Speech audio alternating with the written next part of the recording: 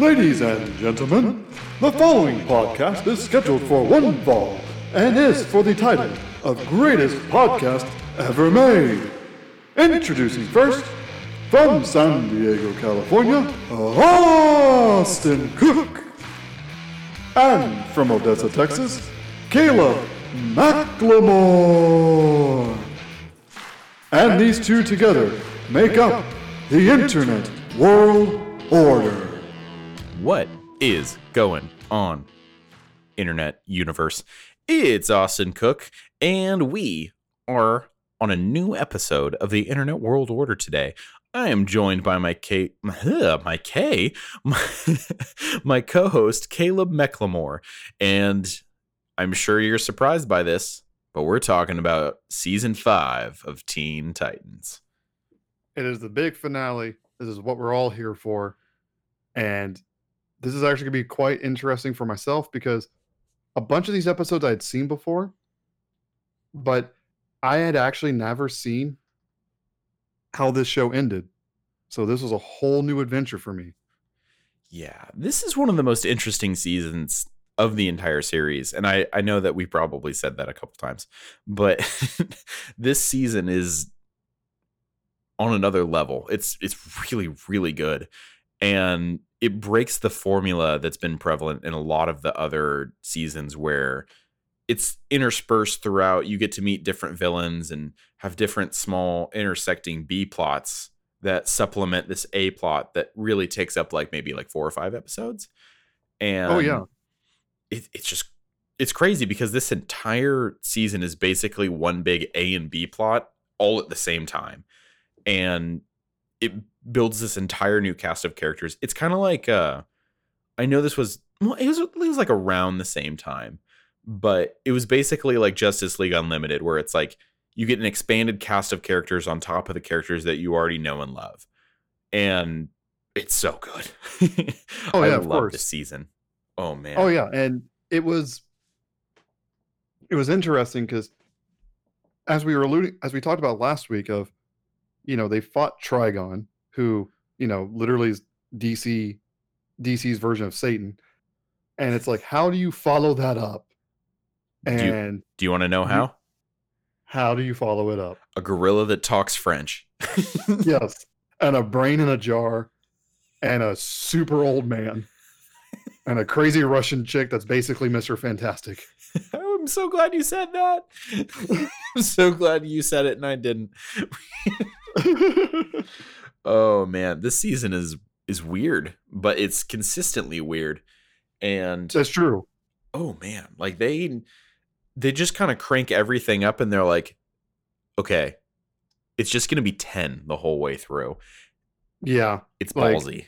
Yeah, it basically was like, so we're gonna, now that we've covered individual major villains like Slade and Brother Blood and Trigon, let's just go full Legion of Doom-esque team of villains and just throw that at them. Let's see what happens. Right. And that's why I like I said, season 5 is, especially trying to watch replays over the years when they would have them. They were weird with season 5. They would show some episodes, but not others, or at least in my experience. So I completely forgot the first episode that you get introduced to the Doom Patrol, which was awesome. I completely forgot. It was a nice surprise. Yeah, I keep forgetting that it was a 2-parter that they started the season with, which is normally reserved for the end. Which, yeah, that's a nice way to show you this season is definitely going for a different approach. And you want to know something let's just jump right into it.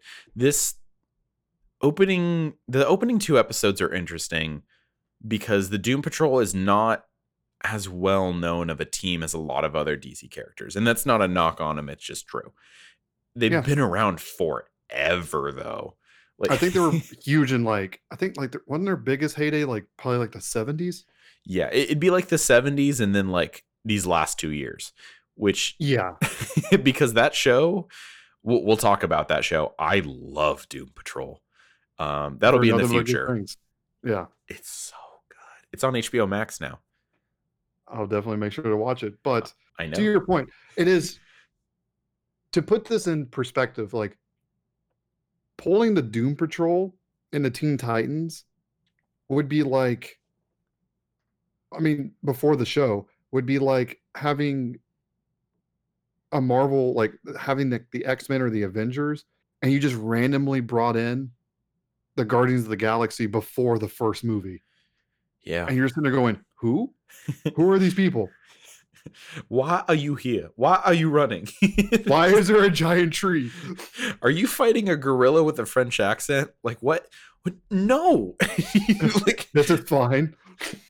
they I like to imagine that they're, like one of the writer's assistants was like, they sent him off to go get coffee or like go talk to a producer, and he came back and just all this smoke poured out, and he's like, what's going on? And he's like, we've written the first episode. Like, oh, I see what's going on here. No, no, it's still great though, because there's a nice. I mean, as we've talked about with the series of, like, you watch Teen Titans, maybe you started watching because you knew Robin because of the Batman connection, and you got attached to these other characters.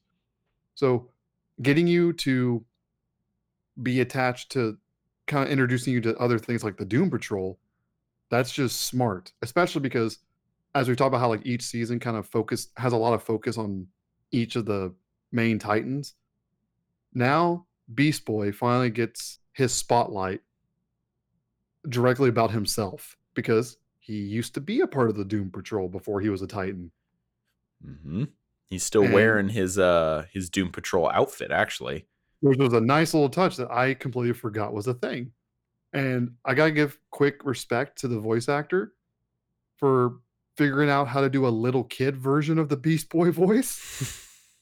Good for you, whoever, like, to that person. That's not easy. Greg Sipes. He actually came back and did Young Justice as Beast Boy. Good for him. That's because like that's not easy when you're already playing like a young character. Mm-hmm. Because typically they give that like they have women portray like younger like male characters, and then to do like a, I don't know, 9-year-old version of Beast Boy. That's an even bigger challenge for him. So good for you, dude. Yeah. No, it's a lot of talent. Speaking of talent, Tara Strong was also Elastigirl. Yep. I just learned that. I didn't remember that. I as soon as I heard that name, I was like, wait. I was like, oh, right. Yeah. Not that Elastigirl. The Tara Strong. No, I was like, wait, not that one, not the Incredibles, the Doom Patrol. The Lord and Savior of voice actors / actresses is Tara Strong. Kidding, but she's up there. She's like 1 or 2 or 3. So yeah. But anyway, it was cool because like it introduced them. Because at first it seems really, because I can imagine you finished up watching The End with Trigon, and it's like new season Teen Titans, like, yeah. And you get the complete with cheesy, like, bootleg 007 sounding music as they're going through this castle. And it's the Brotherhood of Evil, they're called, right? Mm-hmm. Yeah, as the Doom Patrol goes to fight the Brotherhood of Evil. And you find out they're a really good team. They work really well together, very in sync. But you also kind of find out where Beast Boy gets a lot of his, like, insecurity. Almost like self-esteem issues from, especially with authority figures. And it's very interesting way to start off a season. It is. It's different than what I anticipated it was going to be like, because normally we get like the main character episode like in the 3rd episode usually. Yeah. But in this one they're like Doom Patrol, bam, which makes sense because the way they're going to expand this out and introduce a bunch of characters, and as you said, the whole season is just a giant A and B plot constantly. It makes sense that you have to start out like this. Yeah, it does. And they do a good job of introducing everyone in a way that is interesting. And they start it by having, it's like, hey, we're going to have the Doom Patrol and we're going to have them show up, and it's going to be like the Titans and the Doom Patrol kind of like butting heads, trying to figure out what to do. And, because the Titans kind of save a lot of them. Like they find Robot Man and he's like deactivated. Because they called for help. Yeah, I did like the little when they're looking at Robot Man and Cyborg is like, dude, this guy's like the forerunner of me, Yep. and and so I was like, yeah, he kind of is because he's just the brain. And of course, the moment they reactivate him, he just charges right in. Yeah, he's like, "Ah, ah." Oh, that was funny. You Yeah, know, interesting thing about this episode, the first time I saw it when I was really young, I wasn't huge on it. I can understand why. And I can't figure out what it was. Even after watching it and liking it considerably more this time around, I was like, I don't know what it is that stops me from making this one of my favorite episodes. And I think it's because Mento is just so he makes me angry. Like Yeah, he's supposed to, yeah. you Of know. course, there's a point to it, and it actually does have a nice payoff because Mhm. there's development and change there. But yeah, but in order to get to that nice moment, you have to have that struggle. Yeah, of course. And it's just over 2 episodes. I think it's just because the first episode itself, like you could tell that it was going to be a two-parter because of the way it ended. You're like, oh, it's not going to be like a 3 act structure kind of thing. It kind of is, but you know that you have to watch both episodes to get the full impact. Oh And yeah, that might be what it was that I didn't originally like about it. But it it has that fun like Super Friends vibe to it as they like because they're all getting picked off one by one, like picked off, quote unquote. But they're all yes, getting, separated. And over the course of this, and Beast Boy's like, you need to listen to me. We're in this together. And Mento's like, I'm Mento. And like it's the best way I could think of describing it is like he is trying really hard to be a good figure for Beast Boy while still treating him like a kid, which isn't working anymore because he is obviously not that much of a kid anymore. He saved the world from Satan. So yes, we're, yeah, we're at that weird point where their relationship is like he's still treating him like a kid because he's young and because he's always been sort of like a harsh father figure on him. And yeah. Elastigirl even says that. She's like, you don't need to be so tough on him. And he's like, yes, I do. I'm Mento. And but there's a lot more to it than that. It's actually Of like there's an course, emotional layer that really makes it interesting. it pays off really nicely. Hmm. It's And fun. oh yeah, and of course, and then they introduce you as we've been alluding to them. It introduces uh the Brotherhood of Evil, and oh man, I love the way they because like to your point of it being like a almost Super Friends vibe. The way they like quickly summarize each of the villains is hilarious and so Super Friends. I was just it's like this is the same show that Yeah. we got the previous 4 seasons on. But all together, I think Red X was in the lineup, wasn't he? Hmm. Because at the end of the episode, because they run off, their brain's like, it's time for you to die. I'm going to be doing that voice a lot, but Yeah. not for I, too long. I will say that is my one thing is it was annoying a little bit because I understand you got to do a robot voice for the brain because obviously he isn't. It would be weird if he talked like a person, Yeah. but you could have picked a robot voice that's a little easier to understand. Yeah. I think the way that they just had his voice like play out, because it didn't seem human enough to me. And not that I mind it because it worked in the end because it made me dislike him in the way that I was supposed to. I was still like, I don't know. I feel like it would be scarier for him to talk just like a normal human. Like Right. kind of like Hal from 2001: A Space Odyssey. Right. No, I get that. It's just yeah, just interesting how they decided to go about it. Yeah, it is a little interesting, but at the end we get basically the roll call for every Which is villain from the hilarious. series except Trigon. Well, except like Trigon, Slade, and like the ones who don't play well with others. Yeah, the villains that require their own season. Well, Yeah, we'll put because it that way. Brother Blood is never going to be a minion. No, no. And I almost said Slade wouldn't either, but then I remembered that he's literally an independent contractor. So Yeah, so that's literally his whole shtick. you think Slade does taxes?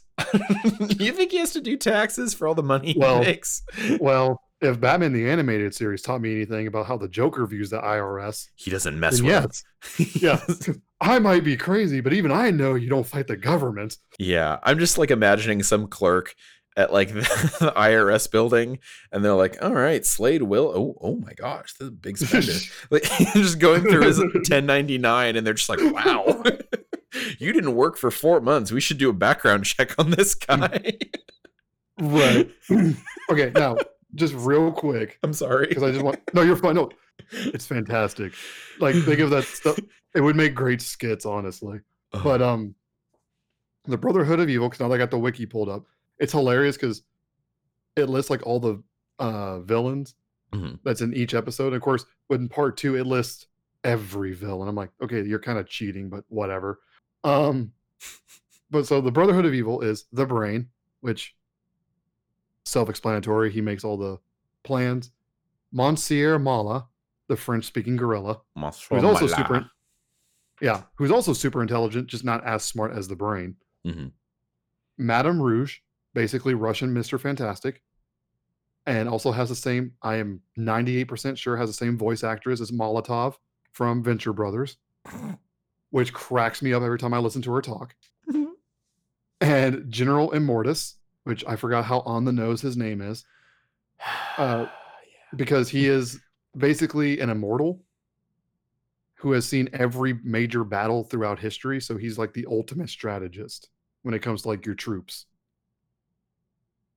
And yeah, as we said, like Doom Patrol, like they, it's a, like I said, very super fans. They think they beat them, they've won, the day is saved, and the Brotherhood's like, oh, by the way, that wasn't our plan. Our actual plan is we're gonna hunt, because they basically go, oh, we have bigger threats than just the Doom Patrol now. We have to deal with the Titans, and we're gonna deal with all of them. All of them, And and we get to see all of them very soon. oh yeah, and I, like you said, there's a roll call, and we'll go ahead and get this out in the open. Some of it bothered me because you would see things like Mad Mod, who's young. I'm like, how is he young? He's like a vampire. He probably just like drained someone of their youth. True. I mean, it's one of those. It's not a deal breaker. There's a very. It's one of those things of like they could easily explain it away. The one that bothered me is Malkior. Oh my gosh, I'm so glad. It made me so mad. I was so. And then they didn't do anything with him. I know. Well, we'll get to that when we finish up the season because I've heard theories about what happened with season 5 that would explain that. Okay. All right. I'm calm now. Yeah.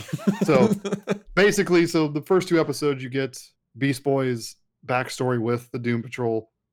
They go thwart, with the help of the Titans, they thwart the Brotherhood of Evil just for them to pull the ultimate Super Friends Legion of Doom move of, that wasn't my actual plan. That was my distraction plan that you stopped me from. Ha ha ha.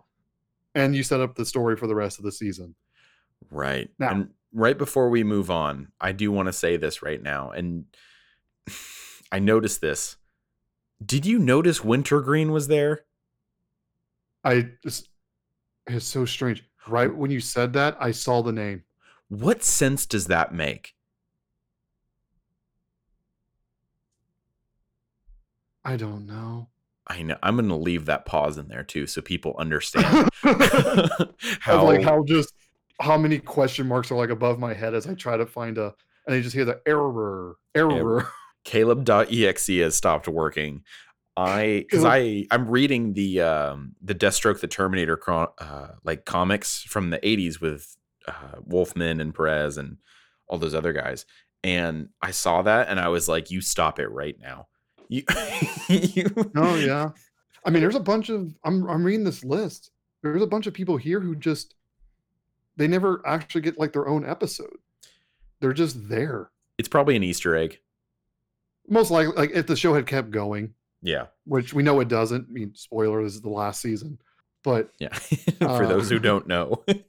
yeah, those that don't take the 5-second Google search. But so just as we said, like how this leads into the story of the whole season. Episode 3 of Trust. you find out how scary Madame Rouge is.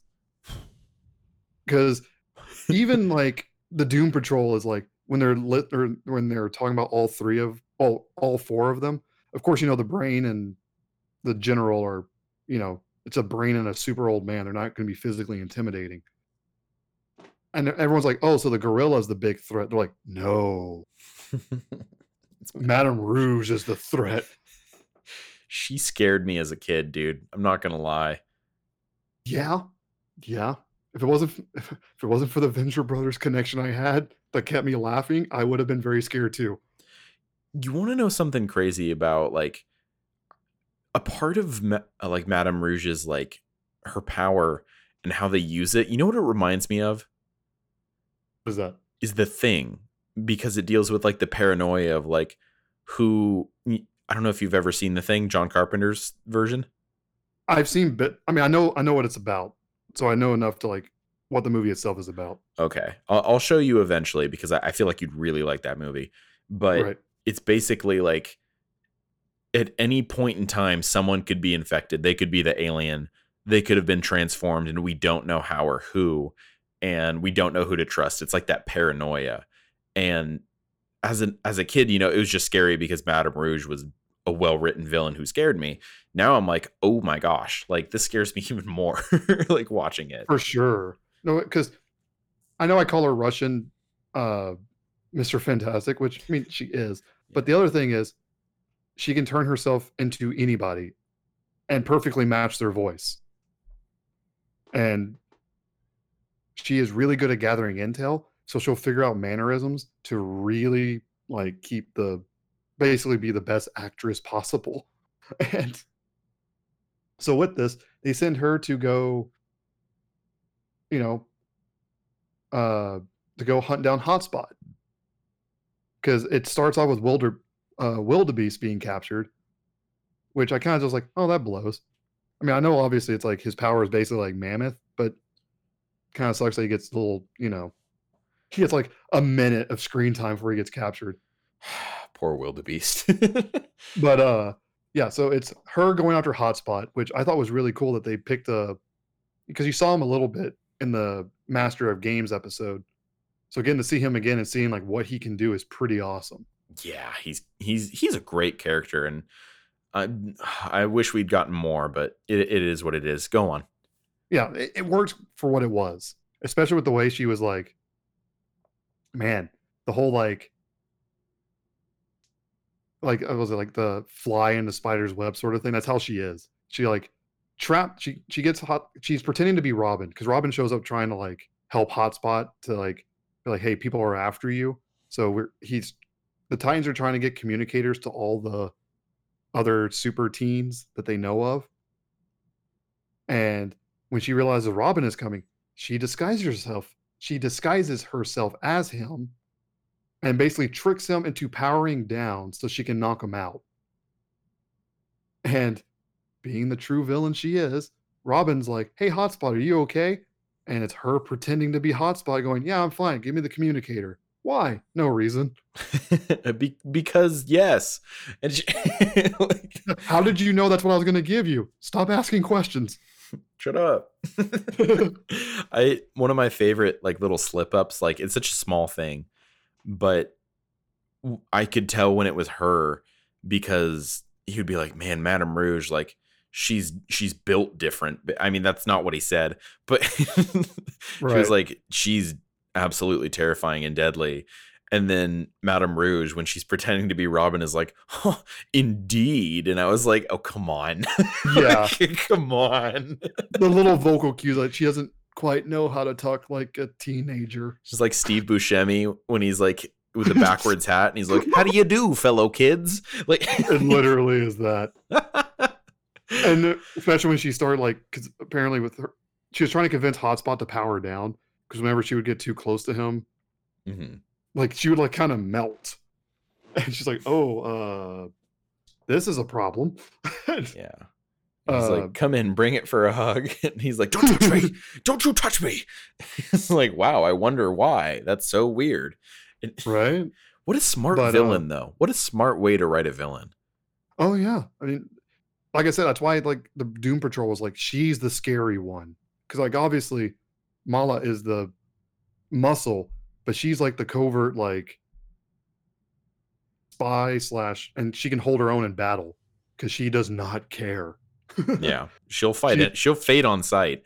She'll yeah, but the best part is too because the reason why she wants the communicator from Robin so badly is because using the communicator, the Brotherhood of Evil now are in basically the Brotherhood of Evil has entered the chat of the Teen Titans. And they're ready to throw down. Yeah. And the best part too, and this is what shows you that they're different than villains of the past, because like Slade obviously did plans. Brother Blood had plans, but he would also get impatient, just say, pull a Thanos, a fine, I'll do it myself. And Yeah. Trigon is Trigon. But the Brotherhood of Evil, like they get the communicator, and Mala's doing a chess match with the brain. He's like, so do we go after them? He goes, no, not yet. We need them to make themselves. We basically we need to wait because they'll make themselves weak for us. Then we strike. I was like, oh, they're different. They're built different. Yeah, they'll play the long con. Yeah, which is what makes this season so good because it's long-term storytelling and it's incorporating every single element of the universe in a way that brings everyone together and expands upon the characters that we already know and love and makes them have friends and have different places and stories to tell. Right. I love this. And then with all of that, like us talking about like all this like villains and scary people, we go right back to the comedy with For Real. Oh yeah. Oh, but it's a good one. Control Freak is back, baby. Oh, it's Control Freak. Oh, he's one of my favorite like minor villains from this series. He's so good. Oh, he's so good. He's so self-aware. Yeah, and it's all a fun, like we've already said everything we can about Control Freak. And of course, as people remember, he's kind of like a fourth wall breaker, and he's pointing fun at like some of the hardcore fans of the series and comic books and like pop culture in general, which they get to. Well, with this one, they go a little bit further because they bring the internet in on this one. Yep, and the chat rooms and the like, just the way how they're constantly nitpicking it. Yeah, they're nitpicking it, and then they're like they're shipping other characters. They're like, oh no, these people got a date. They're the best, and like blah blah blah. And I was like, God, they know us too well. And and also reminds you, like, since this came out in 2005, it's like nothing has changed. No, it's exactly the same, and it's just kind of funny. Okay, so the premise of this one is the Titans are dealing with the Brotherhood of Evil, but of course they know that means the city is open for villains to try to like take advantage of the absence. So the Titans East come to Jump City to watch over. And of course people don't really accept them because people don't like change. It's just that simple. Yeah. And Control Freak shows up with the perfect plan to defeat the Titans. But to defeat the original Titans, not the Titans East. Oh my gosh. Austin, just walk the people through how when Control Freak shows up, because he tries to make his plan work anyway, how that goes for him. Have you ever seen a slow motion video of a car crashing into a wall? That's the only way I can think of describing this entire situation, because he shows up ready to fade on sight. And then he's like giving his whole speech because he's been going from room to room, like greeting. He gets tired. He's like, "Greeting Titans, it's your arch nemesis, Control Freak," and like he's eventually just giving up. And the Titans East show up, and he's like, "Haha, I'm gonna make new enemies out of him." And he has it fails so spectacularly in 8-bit glory. It turns into Final Fantasy. I'm like, what is this? It's hilarious because it's like he tries to he's like, screw it, I'll just do it. And he tries using the traps on him, and they just look at him. They're like, are you for real? Like, like, because the traps were meant specificly for like Starfire or Cyborg. So Bumblebee's like, my powers are different, so screw you. Yeah, and he's like, wait, what? And it backfires on him, and it's like we get like the little 8-bit animation of him like running around the tower and just getting whooped on. And they're just like looking at him and be like, dude, you can stop. Like, we'll let you leave. Oh, we didn't mention the best part. Because when he first shows up and they have no idea who he is, they give him the list of villains that the Titans told him to watch out for. Puppet and he's like Master reading on over. there.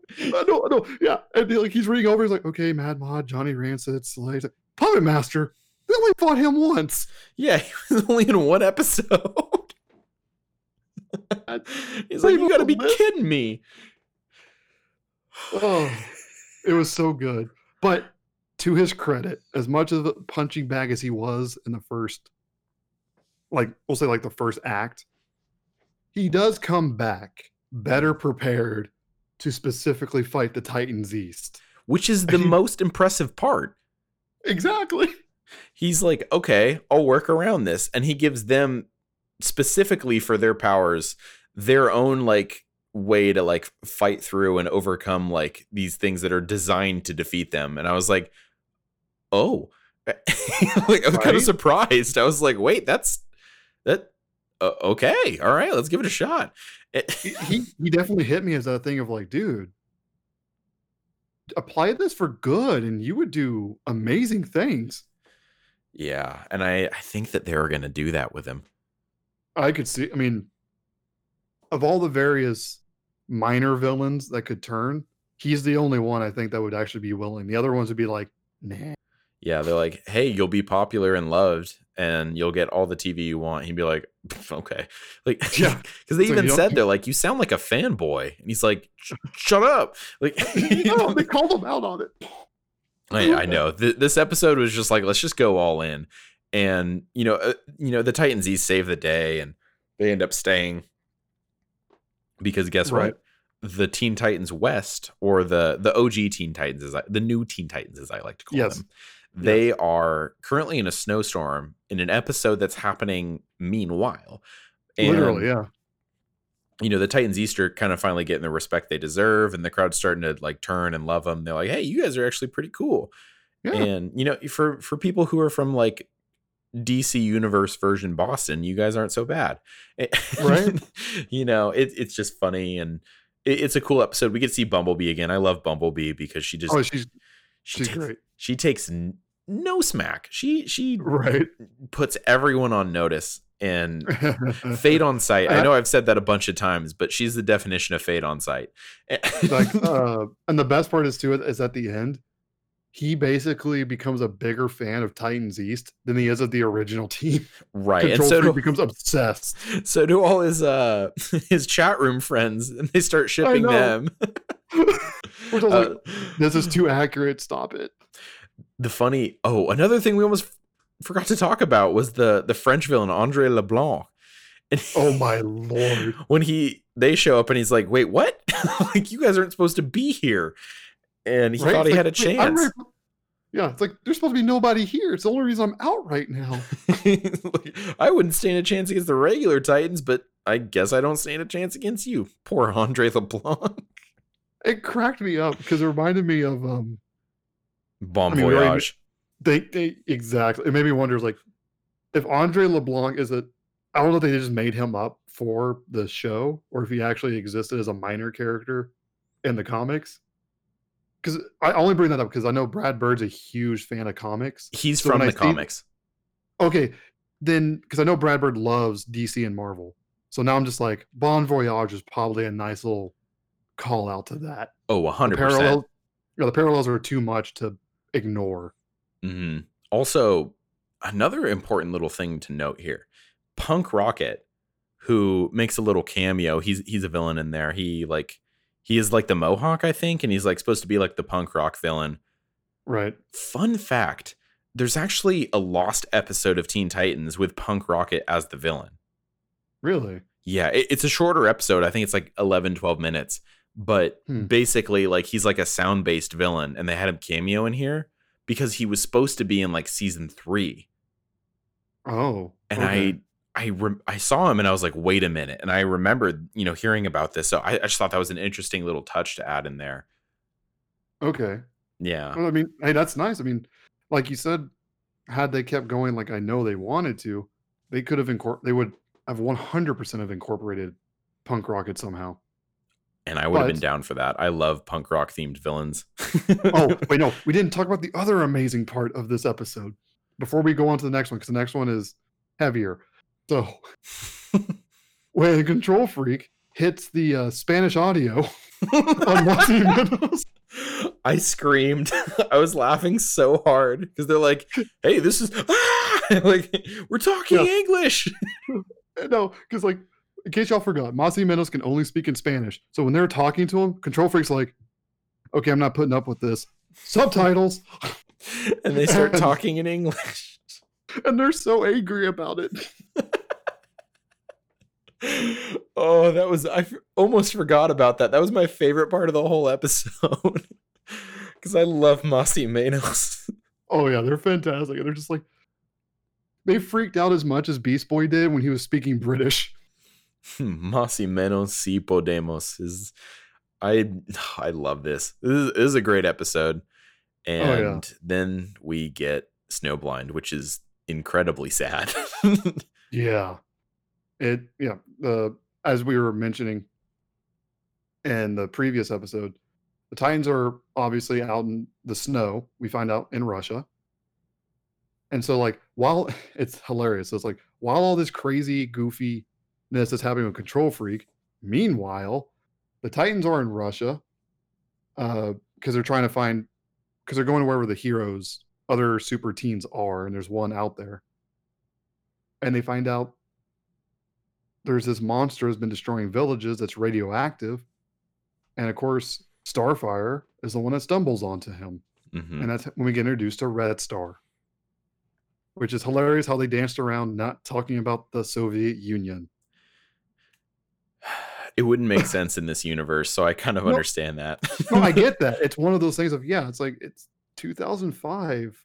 You can't tell me that guy's like in his early 20s and tell me he's Soviet. That would be weird. That would not make sense. Also, another weird little fact, Red Star used to be named Starfire. Is that why they had her find him for the reference? Well, no, because I don't think kids would get that. I think the main thing was that people that get it. Yeah, people are going to notice, all the adults and like the people who grew up with these comics are going to be like, wait, 1 + 1 is 2. But I think the main thing was like, writing wise, it makes sense because she's the one who can handle radiation. It doesn't affect her. Oh, so yeah, that's true. But what a coincidence. Right. I guarantee it's one of those things where like, wait a second. This works out. This works out in more ways than we thought it would. Right. I don't know. I like that. It's smart. It's good writing. I've been saying that for so long. It's true. Good writing. So basically what you find out is that Red Star, it's hilarious because it was like their way of being like, yeah, it's totally not the USSR. Yeah, we totally weren't trying to do Captain America. Shut up. And and it works, but it came with a flaw that when Red Star uses too much power, he basically goes nuclear. Mm-hmm. Which I was like, oh, he's Captain Atom, just without the suit to contain it. Yeah. And of course, that means he has to hide away. And it turns out there is a legit monster that's got created off of a leakage from his radiation. So it's his fault. It's his fault. I know, and he didn't know because he was literally just trying to like isolate himself from everyone. He's like, even when I try to do the right thing, I somehow screw up. And I was like, oh, that hurt. That poor guy, dude. That whole time I was like, wow, that sucks. I'm sorry. Yeah.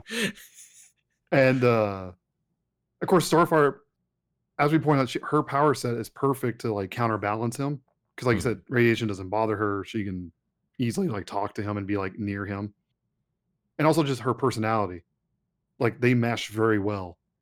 Yeah. And she understands him. And there's a great moment when they find out like how many like vials he's created. When they're like, oh, good Lord, you could power like half the globe with these. Yeah. And he's like, wait, there's good uses for this? Yeah, dude, it's been like 20 years. Oh, wait, sorry, not Soviet Union. But It's been a long time. yeah, exactly. But there's that funny moment. Well, not funny, but like the line is funny where like the monster busts into the like lab that Red Star hides in, and Red Star just starts whooping on him. Oh, it's awesome. And, and the line that makes it so funny is Raven goes, "And this was deemed a failure?" Like, just like, what? And then of course you see him lose control and he has to like leave, and they're like, "Oh, there it is."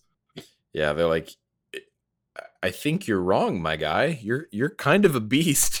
Just Yeah, throwing down, but and then they're like, oh. yeah, you realize you get 5 seconds, which is not long enough to beat most villains. Yeah, I'm sure pretty much everyone would agree. 5 Yeah, seconds is not enough. not by comic book logic, but By all logic, Caleb, if you know what I mean. But but uh anyway, he goes yeah, on to be the hero for the town, even though they don't trust him. and they do have that moment too, like where you find out the general. I guess it's like, didn't he say father, I can't or did he just call remember. him general? Yeah, it's Russia. I don't know. They might.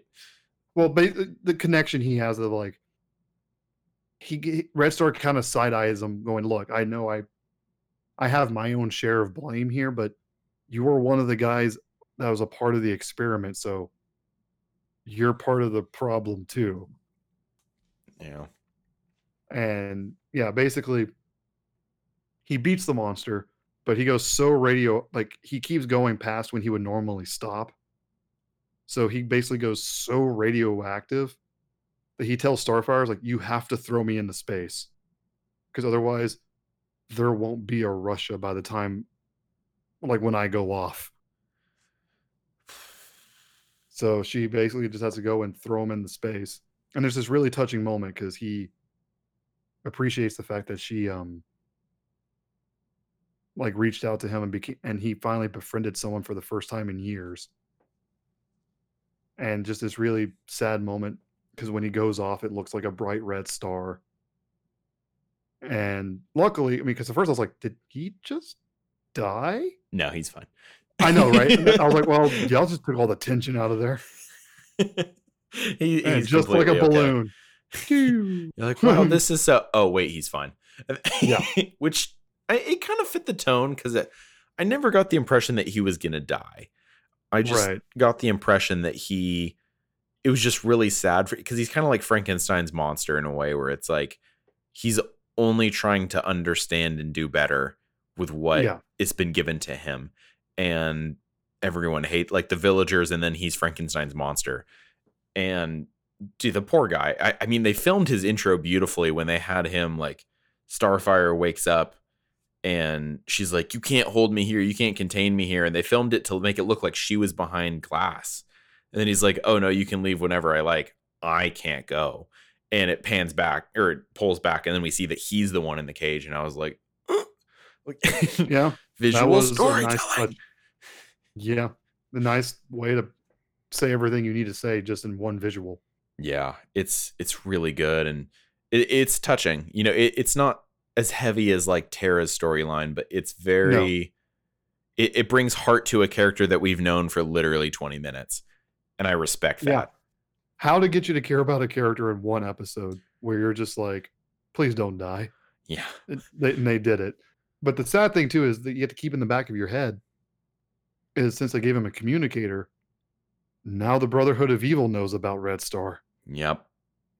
And that's the thing you have to keep in mind the whole time. You're like, oh, they're making things worse, not better. Yeah. And if you're watching it all in order, you're like, "Oh no." And like it just it's tough, but a great episode, another example of how good that this writing team is at making characters heartfelt and understood. Yeah. And Quickly and easily. speaking of that, let's talk about the return of my favorite punching bag in Dr. Lane. His one moment of glory when he was a threat for like 5 minutes. When he actually became a villain that could fight past the opening scene. And one of my I love how they introduced him, and he's trying to, well, number one, it's actually not a bad plan. No, it makes sense. This It is the means he's best. learning. This is the best idea he's had. He's like, what if I just gather the northern lights and use that as a power source? And it starts to work. And I was like, well, hold on. Like, wait a second. And he basically, like, the Titans show up and he's like, ha ha, Titans, I found a way. And then they immediately just put a whooping on him. And Raven has so many good lines this season. She's like, why are you still trying? Like, why do you even bother? Yes, we came out the Arctic for this. She just roasts him, and I was like, dude, Raven has become so good at delivering one-liners. Yeah, it's like this is why I'm not, nice and warm in the towers because of you, of all people. I like how he, like, the little moment where he's like briefly afraid of her. Like, he's like, ah. We love the storytelling, but basically, like, they fall through this layer of ice into this like underground, like, prehistoric era area. Yeah, Which, basically like if dinosaurs and all that were still a thing. it's weird, but It's very comic booky. oh, but we get Gnark and Cole, who I know that this wasn't the purpose, but the moment she turned into a diamond and he, like, Gnark used her as a baseball bat weapon, I was laughing so hard I was crying. Because you don't expect it. Yeah, I was like, what's the no? And then he's just like hitting her and she's just like stone cold, like a diamond, just like hitting people in the face. I was laughing so hard. I don't know why, because it's not even that funny. It's just, No, it's just because it's so ridiculous. Of like, there's nothing that even foreshadows how they work as a team. And then you're like, wait, okay, it's like I get the caveman. He probably has like brute strength. What does the little girl? Oh, And I was laughing so hard. And this is another interesting episode where it's like, it's kind of a cyborg episode, a little but bit. it's, if anything, I think it's a Dr. Light episode. Yeah, because when he sees that she can turn into crystals, he goes, wait, and basically a perfect crystal, which means she can almost like not infinitely, but like refract light so much it would like power him up, and actually he would go from like D minus threat to like a solid B plus. He's a solid B plus player in this episode. And it's because they're actually like, hey, let's actually use Dr. Light. And I like, this is like him becoming a protagonist. I remember Right?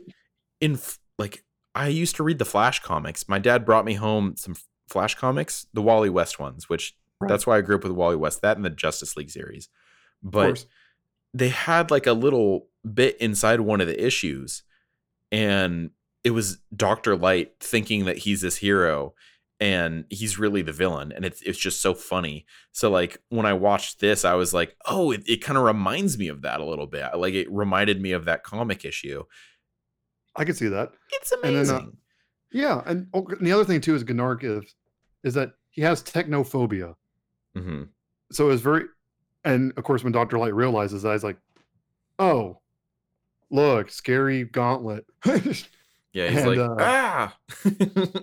yeah, and I thought that was kind of interesting that, because obviously I knew nothing about Cole or Gnark, so it was like interesting to learn about them. Though I have to admit, when I saw how they work together, and especially the way Cole is dressed, I was like, y'all were created in the '70s, weren't you? 100% the 70s. They were way before the primary colors of the 80s. I know. I was like, y'all scream '70s so loud. I like need earmuffs to look at you. Yeah, I saw it and I was like, I don't know if that's a Marv Wolfman creation. I don't know about that one. And I remember like Gnark's interesting because he kind of reminds me a little bit of the one dude from the episode where Cyborg becomes a barbarian. Oh yeah, Cyborg the Barbarian, oddly enough. Mm-hmm. And he had like a similar face to him, and I was like, are they related? We have fun. But That's how the best fan theories get made. And honestly, why not? We'll Yeah. just say yes. Why not? I'll just say, yeah, they're related. He's like the good cousin. But it plays a role in the story because Dr. Light is able to take Cole from Gennark because she's afraid. Well, he's afraid of technology. Hmm. And that, like, it almost becomes like a story about him overcoming his fear of technology because, like, Cyborg is literal technology. And Yep. he wasn't quite yet a mother box. He wasn't quite yet tethered to a mother box because that was New 52. But Yes. he's still like, he's still foreign alien technology to Gennark, who is a literal caveman. Hmm. And watching him Can only overcome that. say Gennark. He's Gennark in like different. He's like the Yarp guy from Hot Fuzz. Yarp, Yarp. Did you get them? Yarp. Okay, Yarp. good. It's funny because like Dr. Light actually becomes a threat and then he gets beaten up by a caveman. Mwah, poetic justice. I'm here for it. I know. It's so good. It's a great Then of course, episode. and again, just to reiterate, like this is why I love like because you notice like they typically do the main villains of the season. You haven't seen them for a couple of episodes, Yeah. but you remember because Brain's like, no, we're just gonna play the long con. So the moment they give him a locator, you're like, ah, crap. Yeah, it's the little tinges, and again, long-term storytelling, and I think that's why this season, even though it's not my personal like one that's so close to my heart that it's my personal favorite, I think this is actually the best season of the series. There's a lot of good things going for it, and yeah, I can understand. Yeah, like I But love 4 and 2, but season 5 is a special season, and for a lot right, of different reasons, and just like the experience that we go through learning about all these new characters, well, the lingering fear of what's to come and making yeah, me excited for what we're going to see, it's ex- unparalleled in this exactly series. because you don't know what's going to happen. Of like, what is their master plan? What happens when they press the button and it hits the fan? What? So yeah, of course, and then just to go back to comedy, now we have hide and seek, This is where my favorite episode. well, easily. Well, no, it's okay. This is hard because for me, I love this and Revved Up, and it's hard for me to pick one. Yeah, Revved Up is good. I don't know, like hide and These next seek. 3 episodes, hide and seek, Lightspeed, and Revved Up, is like, dang. They're like the peak of the series almost for me. I love these 3 episodes. They're so good. Okay, so let's just set the foundation for this ridiculous episode. Okay. Okay, Raven is the worst babysitter in the world because she's Raven and she hates she's the daughter of everyone, Satan. especially children. Guess who gets assigned to babysitting duty? Rom com. It's Raven. It's a chunky. For anyone who's seen Tim Robinson, it's a chunky. She Yes. she gets tasked, like she talks to Beast Boy and Beast Boy's like, dude, I can't help you. Like Robin said that you got to do this, and I was like, why would you not have Robin, or why would you not have Raven like fighting someone? And then I was like, Have Beast Boy entertain the children. he would be actually great. like it. He'd be perfect. But then it kind of, we understand why, Yeah, and it's it character makes development. sense. Well, not even Yeah, just that, but like the fact that like these young children are so powerful and they actually yeah, need the protection of Raven. It makes more sense in the end. But yeah. Especially with like some of the powers they have, Raven can like she would understand what they're dealing with and being like, "Hey, I can help you." So you have Melvin. I forgot his. I just thought his name was Timmy, but apparently his name is literally Timmy Tantrum and yep. Teether because DC was running out of names. And Just give him a name. I could give him the most on the nose name possible. That doesn't even sound cool, like Deathstroke. But Deathstroke's a great name. no, I was saying it's on the nose, but it sounds great. But anyway, she's trying to get into a monastery because obviously the Titans aren't. They don't want to recruit children. They're not. So they're like, let's get these kids somewhere safe where they don't have to like fight for us, but they also aren't going to be pursued by the Brotherhood of Evil. Exactly. And of course, as any good comic book thing, when you say that out loud, it's like, what? You don't want Brotherhood of Evil here? Better insert Brotherhood of Evil. They need And to be there. exactly. And we get we finally get to see the gorilla in action, which he proves that he is a powerhouse in his own right. He's kind of scary. Yeah. Especially because Oh. he's just intelligence. He's not pure just like strength. Hmm. Though, of course, it's weird. It's like he is a threat and a constant looming threat. He shows up multiple times. Hmm. But it's like he's background to the fact that the main plot is how much can Raven put up with before she murders children? And it's a lot more than you would think. Yeah. It's way more than I previously expected, which shows how much she's changed as a person. Oh, if this is season 3 Raven, those kids would be dead. Yeah, she would have just yeeted them, like catapulted them across the mountain. Like, you want to know what's like inside my head? Look at the crystal. What? And then they would just be silent the whole way through, but we would be missing out on some wonderful character development. Oh, yes. Oh, it's so good because, like, I forgot what Teether's power was. Then I remembered that he's basically Jaws. Yes. He just like he can eat anything. It's awesome. And Timmy, Yeah, what was Timmy Tantrums again? Why am I forgetting? Shoot. I'm trying to remember. I can't remember either. It actually does have something to do with his anger too. I guess that's why it has the full name. Yeah, But I have to remember. But the highlight here, yeah, I'll let you take it away. Melvin, because I wish I keep forgetting a girl is named Melvin, but whatever. I liked how she acted because she kept saying how like she had an imaginary friend. Mm-hmm. Or not, she didn't say it was imaginary. She had a friend. And it was protecting them. And they're like, and Raven at first was playing along, like, okay, whatever, she's young. Makes sense. And they would get on like the train. It's like, do you remember what the name of her friend was? I believe it was Tommy. Or Okay, no, Tommy. it was Bobby. It was Bobby. Okay, got it. Okay. So she's like, no, Bobby has to sit in the back of the train. He's too big to sit in the cargo. And Raven's like, he's imaginary. Just make him smaller. I can't do that. And the way her like pigtails would move to like show her emotion like a dog was hilarious. It was funny. Oh, you know what, Timmy, real quick, Timmy's power was a sonic scream. It's like Black Canary. That's right. And that's why like when he's super angry, it's like more powerful because obviously he's going to be yelling much louder. Right. He used it against Masuamala later in the episode. And yeah. Oh, let's not spoil what happens. But, of course, we'll get there. Because Raven is like we said, she is basically like, I am not above murdering a child. Please don't push me. Oh gosh. And I've never empathized with her as much as I have in this one episode where I'm like, she's trying, because each of the 3 kids basically they have their own, I guess you could say like not routine, but like own way you deal with them, which is fine. I mean, that's how most kids are. And at first she just despises their guts. She's just like, you could tell she's like, I'm going to murder Robin the next time I see him.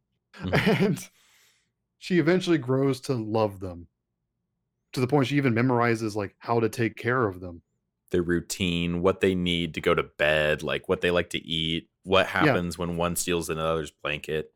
Yeah. And there's a funny moment towards the end where she's like, he goes, Teether just stole Timmy's blanket. And you hear another scream. Timmy just stole it back. And but there's some really funny moments where they're like, we want a bedtime story. So Raven, oh my gosh, in her infinite wisdom, tells them the story of Trigon. That just sums up season 4. And they start crying. Like, Raven, I know you're not good with children, but come on. It's a great self-aware moment of like, yeah, your kids do remember how dark this season was, right? And they're like screaming and crying. They're like, that wasn't fun at all. That sucked. Yeah. And they keep hinting at what Bobby is. Because on the train, when Mala tries to take them, Mala just gets by the air, just the crap slapped out of him. And he gets like just thrown off the train. I know. I remember going, wait a minute. Like, and even Raven's like, what just happened? Oh my God. It was amazing, dude. She was like, your powers. Yeah. And of course, and Raven, I understand where she's coming from because Raven was like, "Oh, you're telekinetic.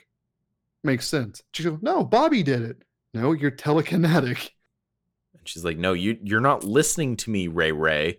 Like, Yeah, which, and oh.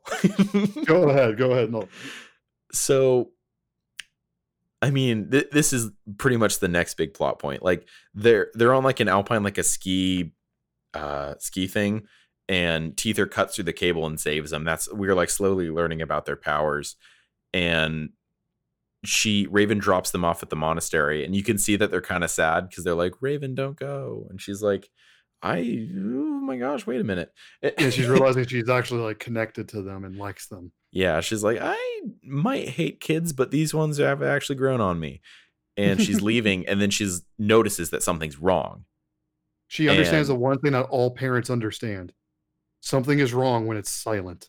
Yeah, and it grows like deadly silent, like really quickly. And oh man. So Monsieur Mallah had broken in and like kidnapped the kids and was trying to take off with them. And this was wild, dude. They're like, she tries to stop him, and this is when we realize that Bobby's real. And Bobby's very real. He's very real, and he's like a 20-foot tall teddy bear made of muscle and fear. And he flies through the sky. She's like, Melvin's like, get him, Bobby. And this giant demonic teddy bear falls from the sky and just lays the smackdown on this French gorilla. I never thought I would be able to say that sentence out loud. I was so hype. I jumped up and I applauded. It was amazing. And her pigtails again. It's almost like she was using like sonar. Like, where Bobby? Oh my gosh, this was awesome. And like, I was like, let's go. Oh my Lord. It was just, especially now, as someone that plays League of Legends, as soon as I saw that, I was like, oh, Tibbers. Wait, wrong thing. Teen Titans, not League of Legends. Sorry. Close enough. It was still just like, of course, Raven just goes, oh, he's real. Okay, cool. Yeah, she's like, I've seen worse things. My dad is literally Satan. That's why she was just like, okay, I'll take the L on that one. Yeah. And it's okay to be wrong. That's how I learn. Yeah. And the best part was she's like, so why couldn't I see him before? And Melvin's just like, he was scared to see you because you were scary. I'm like, fair. That's a very reasonable answer, actually. Raven is scary. Oh man, this is an opposite. It could very quickly get annoying because little kids and little kid voices can quickly become annoying. But they did a great job of making them three-dimensional characters with their own unique quirks, and also making them completely relatable, and making Raven extremely relatable, because for people who love children, that's wonderful. I'm so glad you do, because you have so much patience and you should be applauded. And that's all I'm going to say about that. So like, that's it. I think the thing that helps too is that if all three of them were just screaming messes, this episode would be unbearable. Oh, it would suck. It'd be terrible. Yeah. So the fact that Melvin kind of is the de facto leader, Teether actually doesn't scream. It's Timmy that does the most screaming. It's called Timmy Tantrum. Oh, I know, but like you would think the baby would be like at least doing some crying, but nope. Fair. Pretty well behaved baby. But look, they had, like, as you point out, their own unique personalities. And yeah, it really brought out a part of Raven that not even she was aware that she had. So that was really cool. She's slowly becoming an adult, and, kind of starting to understand certain things about, like, what comes with being an adult, and like what adults go through. It's interesting. And I just wish we had a 6th season. That's all I can say. Exactly. But now we get to talk about Lightspeed. Go ahead. So, okay, but first we got to talk about how the high five, because that's who this focuses on, which is weird. Literally, and it shows, because on Wikipedia here, it shows you who's absent. All of the Titans are absent. Yep. This is an episode that does not have your main 5 characters at all, which is crazy. They took a gamble on this one. They Yeah, really took a gamble, and I have nothing but respect for that because yeah. it And could the have high gone five, poorly. the high five even hijacked the opening credits. Like as the main theme is going, they're like, no, no, no, no, no, no. And they're like spray painting the H, like, this is ours now. We Oh, run this show. it was great. That was a nice little touch because I was like, oh yeah, I kind of forgot about that. And Right. like Because I forgot I've seen this before. It's just been I hadn't seen it so long. I was like, yeah, I remember this. it's great though. The way that they utilize it is they went full in on making every single character important in the series, and I love how they did that because I feel like it was a test run to see if like, hey, if we get renewed, maybe we could do a high five spinoff. True. Oh, because I mean, first you get the main three of Jinx, Gizmo, and Mammoth, of course.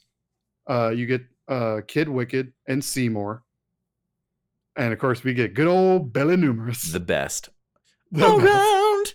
round.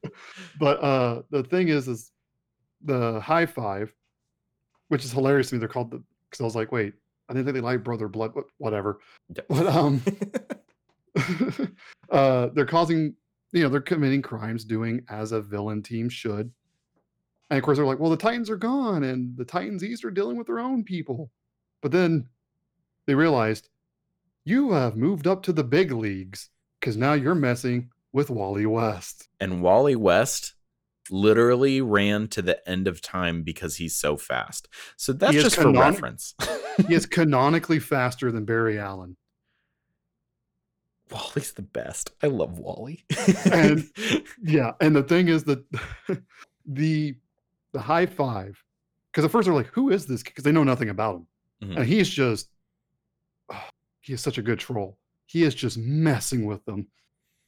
Because he's like, what's that over there? And he's like, disappears and goes back to the other side because he's just that fast. And just having a ball teasing them. Yeah. And he's not even trying. That's exactly. the best part. That's when, as soon as I saw that, like I said it out loud, I was like, y'all ain't ready for the Speed Force. Which I don't think even the viewers were, because they kept it to what it was. And Kid Flash is the best in this. He is the best. Like he said, he just trolls them the whole episode. And they're just like, yep. What do we do? Like, exactly, because Gizmo's like, oh my gosh. We're going to jump around a little bit, like I guess like what happens chronologically in the story, but the previous episode, this episode, and Revved Up, if you're going to watch 3 from this season, like if you don't have time to binge the whole season, watch these 3. You won't regret it. So on that note, because like they're trying to figure out ways to defeat him. Of course, Gizmo's like trying to figure out like, hey, if I just make this machine, and Wally just pops in and goes, hey, you need help with that? Yeah, hand me that wrench. Yeah, sure. And Gizmo goes, wait a second. Then Wally starts screwing up all his stuff. It's like you said, he's not even trying. Yeah, he's just like, oh, I guess I'll just mess around. They're like, stop. And the big plot of this episode is Jinx is trying to impress Madame Rouge, which makes sense. It makes complete sense. Oh yeah, because she's tired of being, basically a minor villain. She wants to become a main villain. She wants to move on up to the main event. She wants to bat with the big leagues. Basically. And let's be honest, capturing Wally West will do that. Yeah, actually, that's a great point. And that's why my favorite thing is like, they do actually manage to like get him to trip up because he gets really arrogant, which makes sense. When you're the sidekick of Barry Allen, you're gonna be arrogant. Yeah, it's in your blood. Yeah, I mean, so he gets caught being arrogant, and they have him in like the most basic steel cage possible. It's like a Flintstones cage, and that's the funny thing is that he literally runs in and out of it. Just like he eats their sandwiches and like takes all their stuff, and they're just like, "What do we do with him?" And he's just like keeping himself busy, and I'm just like, oh my gosh, dude. That's why I loved that. Like, I'm trying to think. When she calls up Madame Rouge saying we've captured him, the scary thing to really just quickly bring down the point of how scary Madame Rouge is. She goes, "Did you put him in a level 4 containment center?" And she's like, duh, of course we did." She's like, "Good, because nothing else will contain him." Yeah, and you just see Jinx is just sweating. She's like, totally got him. Yeah. Like Key and Peele sketch where he's just pouring sweat. That's exactly how I envisioned it. She's just like, absolutely. And you just see like her pit stains getting progressively darker. She's like, Yeah. I know what you're saying. And And when she convinces Madame Rouge to come to the tower, Mhm. which is what good for you, Jinx. You convinced her to actually come see. Because at first, Madame Rouge is like, "How'd you get this number? I'm gonna kill you." Yeah. And and so they're like, "We have to capture him." Because of course, the moment she turns around, he just like disassembled the cage and is just gone. And Well, not after he completely insults them and they're like, we're the high five, and he's like, but there's 6 of you, and they're just like, Nani? And he like, what?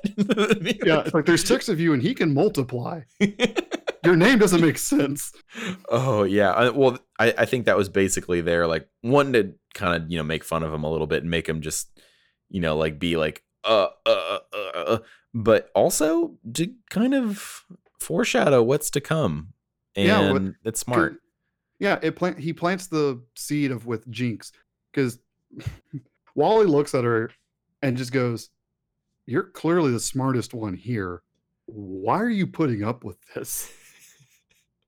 And she's like, "Because I want to be like accepted by Madame Rouge."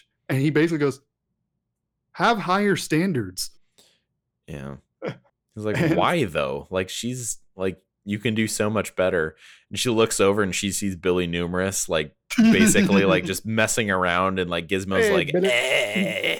And I'm like, yeah, no, I get it now. Yeah. She's like, oh. She's like, "Oh, you have a point." She's like, well, you didn't have to. Why are you coming for me like that? Why are you swinging so hard? But Oh my gosh. And then when he tries to get away, he's like running through the entire thing. This man vibrates his molecules so fast that he literally just dissolves through a wall and gets away. And they're just like, I loved it. they keep trying, and I admire that. Dude, okay. You know what this reminded me of? Honestly, and it maybe because this is owned by Warner Brothers. Mm-hmm. This is some Wile E. Coyote and Roadrunner stuff. That's exactly what it is. It's the best. Because to what Austin is alluding to, they corner him against the wall and they're like, "Well, there's nowhere for you to run now." It's like, well, first off, he's faster than you can catch, so he could run by you. But he just smiles and goes, "Y'all do know I can vibrate my molecules fast enough to phase through walls, right?" They're like, "What? Bye." And he just vibrates through the wall, and they're just like, oh, we're in so much trouble. It's like, we're not properly equipped for this. It's like, no, I'm sorry to break it to you guys. You're not high enough villains to deal with him. Yeah, you guys might be strong enough to beat up like a young and super inexperienced Titans team, but like even now they're out of your league, and Kid Flash is like on another. Well, one thing, Wally West is a part of the original New Teen Titans. True. Which is interesting. I think that this is almost kind of a nod to like the comics in a way. Like, I don't actually think I'm far enough to see if like, I think this might just be for the TV series, if I'm not mistaken, because there's so much. But from what I've read, Wally West actually was in love with Raven, because when Raven was gathering the team, she put a spell on him and a lot of other people, and that spell made him fall in love with her, which made him defend her at all costs. So it might be a little nod to that. What a good shield to have of Kid Flash. Yeah. Wow. Okay. I mentioned this in the previous season when we first talked about good old Billy Numerous and how like his power is terrifying when you think about it. They all start actually working as a team, and they're actually making Wally actually have to think and try hard. And there's a moment where he's running and Billy is multiplying fast enough to keep up with him to like lead him and kite him into where they want him to go into a trap. Mhm. And that is terrifying that Billy can multiply fast enough to keep up with Wally West. That, you know what? I'm really glad you pointed that out, because I thought I was going crazy. I was like, am I the only one noticing this? Though he did have a funny moment where he goes, "Run, run, run as fast as you can. You can't get I'm Billy Numerous." I was like, you didn't think that through, did you? That's one of my favorite. Like, oh, Billy's the best. And also, kudos to the animators for finding a way. Because I'm sure at first when they like saw the storyboard of that, they're like, "How on earth are we going to animate that?" And the way they did it was really smart. Yeah, they, of many things, they do a wonderful job with this entire series. But Yeah, in particular, just this episode, they are on their game, and yeah, I and love it. yeah, and they actually do manage to capture him. Yeah. I mean, we've been kind of giving them crap because they deserve it. Basically, Kid Flash was their wake up call to take things a little more serious. But they do capture him, and Madame Rouge shows up. He gets out because he's Kid Flash. I'm sorry, you gotta be like not quite Lex Luthor, but close to that level to deal with Wally West. Right. This man ran to the end of time. Like, yeah, we're not making that up. You can look it up. That's written down. This is crazy. And of course, Madame Rouge just absolutely belittles especially Jinx, for wasting her time, which she is that kind of villain. It's not like it's out of character. Yeah. And of course, she tries to capture him herself because she's like, "I can handle him." And it's like, "No, you can't." And they just keep planting that seed of Jinx really starting to question of, do I really want to still be a villain? And of course, they pay that off later, but for now, it's just planting that seed. Yeah. And it's great. And it's good writing. I was so happy that Kid Flash was finally here. I know. I was like, now that I've gotten to the comics, I was like, man, this is such a great character. And I'm kind of sad that they introduced him later on in the series, which I think was intentional because they were using Wally in the Justice League series. That makes total sense. Yeah, because real quick, before people get confused, they were doing that because at the time in the comics, Barry Allen was super dead. Like dead. Like ran so fast he disappeared and went full like, I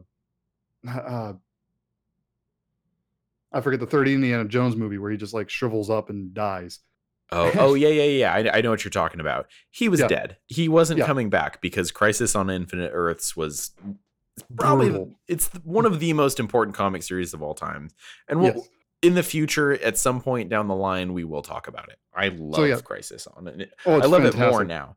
I've had more of an appreciation for it over the last couple weeks more than anything, because before I was like, yeah, it's good, but I feel like it's maybe a little overhyped. But now I'm like, oh, dude. When you understand the importance of what it did in terms of like, especially like DC history, it makes total sense. It's brilliant. Marv Wolfman, you are God. But to your point of like, we bring all that up. That little sidebar was they're focusing on Wally Sork because since Barry was dead, they took the gamble in the Justice League cartoon of, well, we'll just go with Wally West then. And it worked. People like myself included, and obviously it's clear that Austin does also, loves Wally West. And so why not bring him into Teen Titans, especially because he is an original Titan. So it's like them taking this long to introduce him is weird, but I get it. So now we get to go on to Revved Up. Also, real quick, just a real quick last little bit on this episode. Sure. Madame Rouge almost defeats Wally West, which is really impressive. It makes sense because Wally West is, he's a young kid at this time, and he kind of is a little cocky, and he doesn't know how to fight her because he's so used to just like being so much faster than everybody that nothing matters.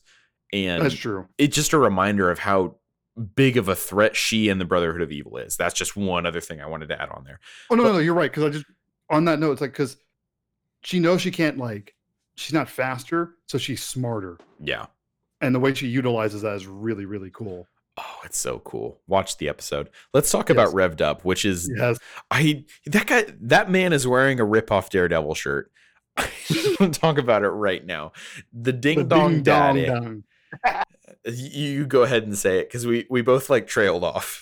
The Ding Dong Daddy that talks like Scaramouche from season 5 of Samurai Jack. Yeah. Oh man, he says Daddy-o and everything else, and it's amazing. He's a great villain because he's strange. It's like, let's take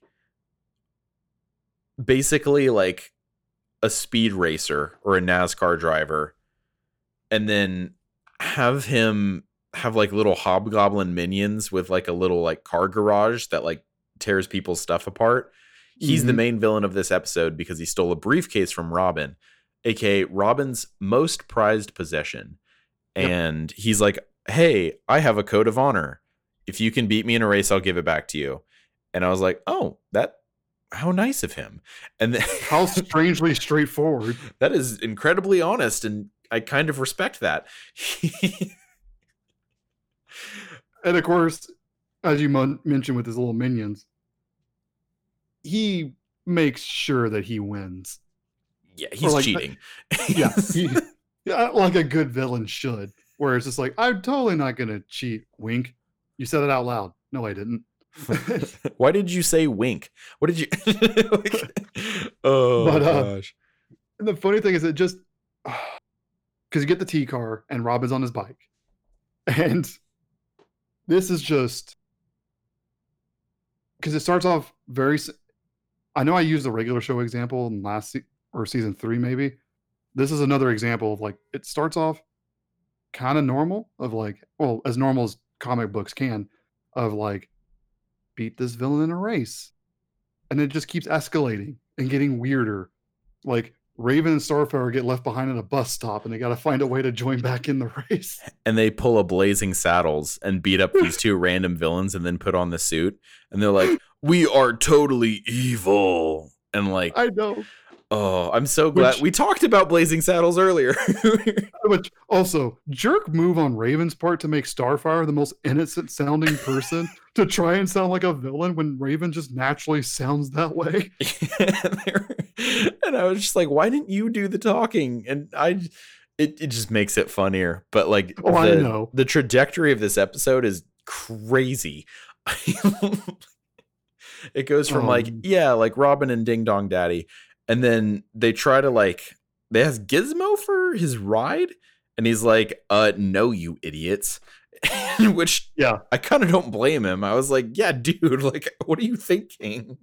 Yeah, they accidentally reveal, because they're like, we need your car. And he's like, screw you, why? And because something really important, the Robin has been stolen. And of course, Starfire being, best girl, she actually reveals everything. And Raven shuts her up, and Gizmo goes, wait, there's something that even Robin's afraid to lose? Oh, I gotta have that. And he gives out the SOS to all the villains. Oh, it's awesome. Raises the stakes too. Oh, absolutely. And this is where it turns into pure wacky races. And for those that don't know what that is, just look it up so I don't feel so old. And it's like Mario Kart, basically. Exactly. Because I love the fact that all the villains, their cars were themed after whatever their shtick is. I'm so glad they did that. It made it so much better. Okay. Well, first off, we get to see the Puppet Master for the first time since season 1. Right. And he has a giant Jack-in-the-Box. You have Mumbo in a top hat. You have Mad Mod and a giant Big Ben. This episode rules. And of course, Red Axe shows up because of course he does. Because Jason Todd is everywhere. Oops, I said it. Oh, edgy Robin, you mean. It's Jason Todd. I know, it is. It's Jason Todd. Ow, I cut myself on the edge. True. But he shows up, and of course, Robin's like, wait, why are you... no. Robin's like, no, this is dumb. Why are either of you here? And and Red X, like, of course they're racing, and it also takes on, as you mentioned earlier, Speed Racer, because you have Red X. Mhm. You literally have a Racer X. Yep. They went there, and I'm glad they did. I'll just put it that way. And we're mentioning all this, and if you think they couldn't fit more into this episode, oh, there's more. Because then there's the hijinks of Beast Boy and Cyborg dealing with the minions. Whenever they're paired together, it's one of the best episodes of the season usually. Immediately. Yeah. Their dynamic is perfect, which is funny because in the comics, when they first start teaming together, they hate each other. Yeah. Well, creative license and all that. Yeah. Well, I know it works. It's just so funny because like when you see them now, like compared to where they used to be and what they were like originally, it's so interesting and unique. And I love their dynamic together. I think it's character development, man. It absolutely is. And just, I'd rather, because I would love to hear how you explain it. Of, as you said, they have the minions have like a roaming car garage, and just you explain how Beast Boy and Cyborg their day keeps getting worse. So they're driving Cyborg's car, and they look like the Cheddar Goblin from Mandy. If anyone's seen that, this might be a shot in the dark, but look up the Cheddar Goblin from Mandy. It's like a bunch of those, except they come in like rainbow colors. They're like Skittle hobgoblins, and they basically just take apart their car while they're driving.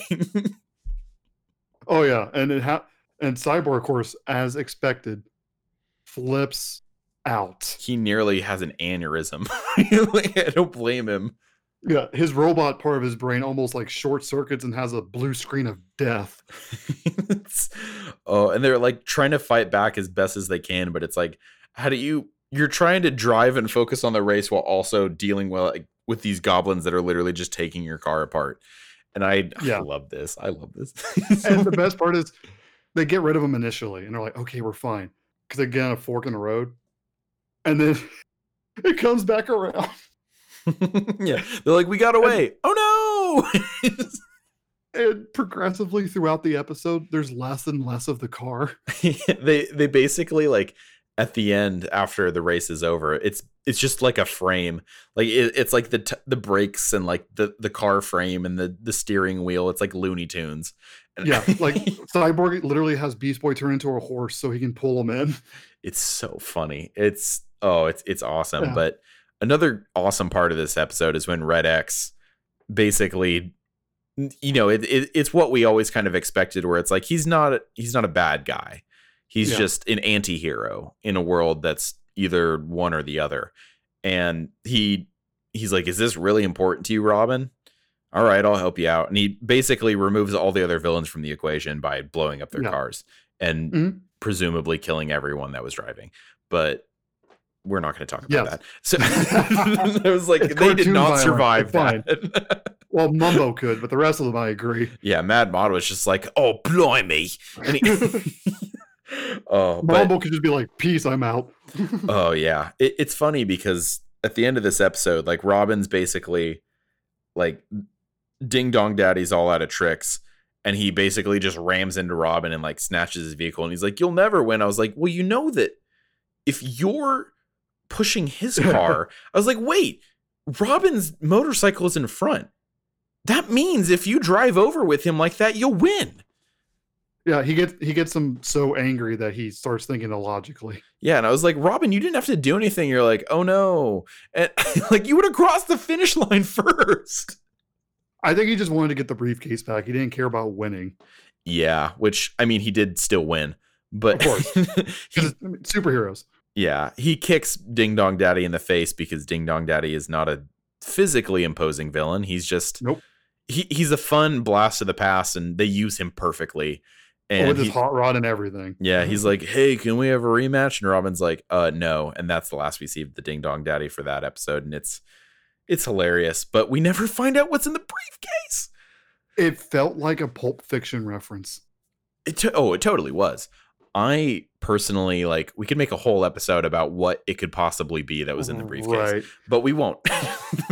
I know, but I'm sure there's a bunch of theories, and I entertain all of them. And I'm like, that's part of why they did that, Yeah. because you freak out over the unknown, especially with the way. Oh, it's so troll, and I loved it because all the times are like, hey man, you don't have to show us if it's really that like secretive. You can keep that to yourself. You don't have to tell us.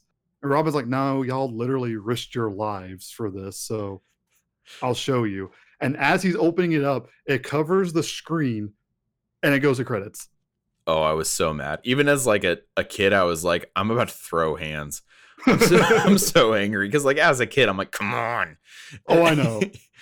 Oh gosh, it's a great episode. It's underrated and it kind of plays a little bit more to the comedy, but man, it definitely grew on me a little bit more. It's wacky, it's Yeah. Looney Tunes, but it's a lot of fun and oh man, it's so good. But this next episode, We finally get what should have happened in season 1.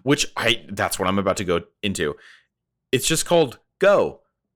And that's the only name they came out. They're like, Go. This was actually supposed to be season 1, episode 1. This was the pilot episode. Well, it says here, it's like this.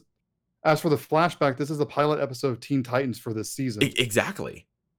Oh, there it is. Yeah, it was originally like I think what it was pitched as the episode, like the episode that should have been the pilot, but it was the pilot for this season, but they shifted it back to episode 10, which is the right call because I agree, but gosh, this should have been the actual pilot.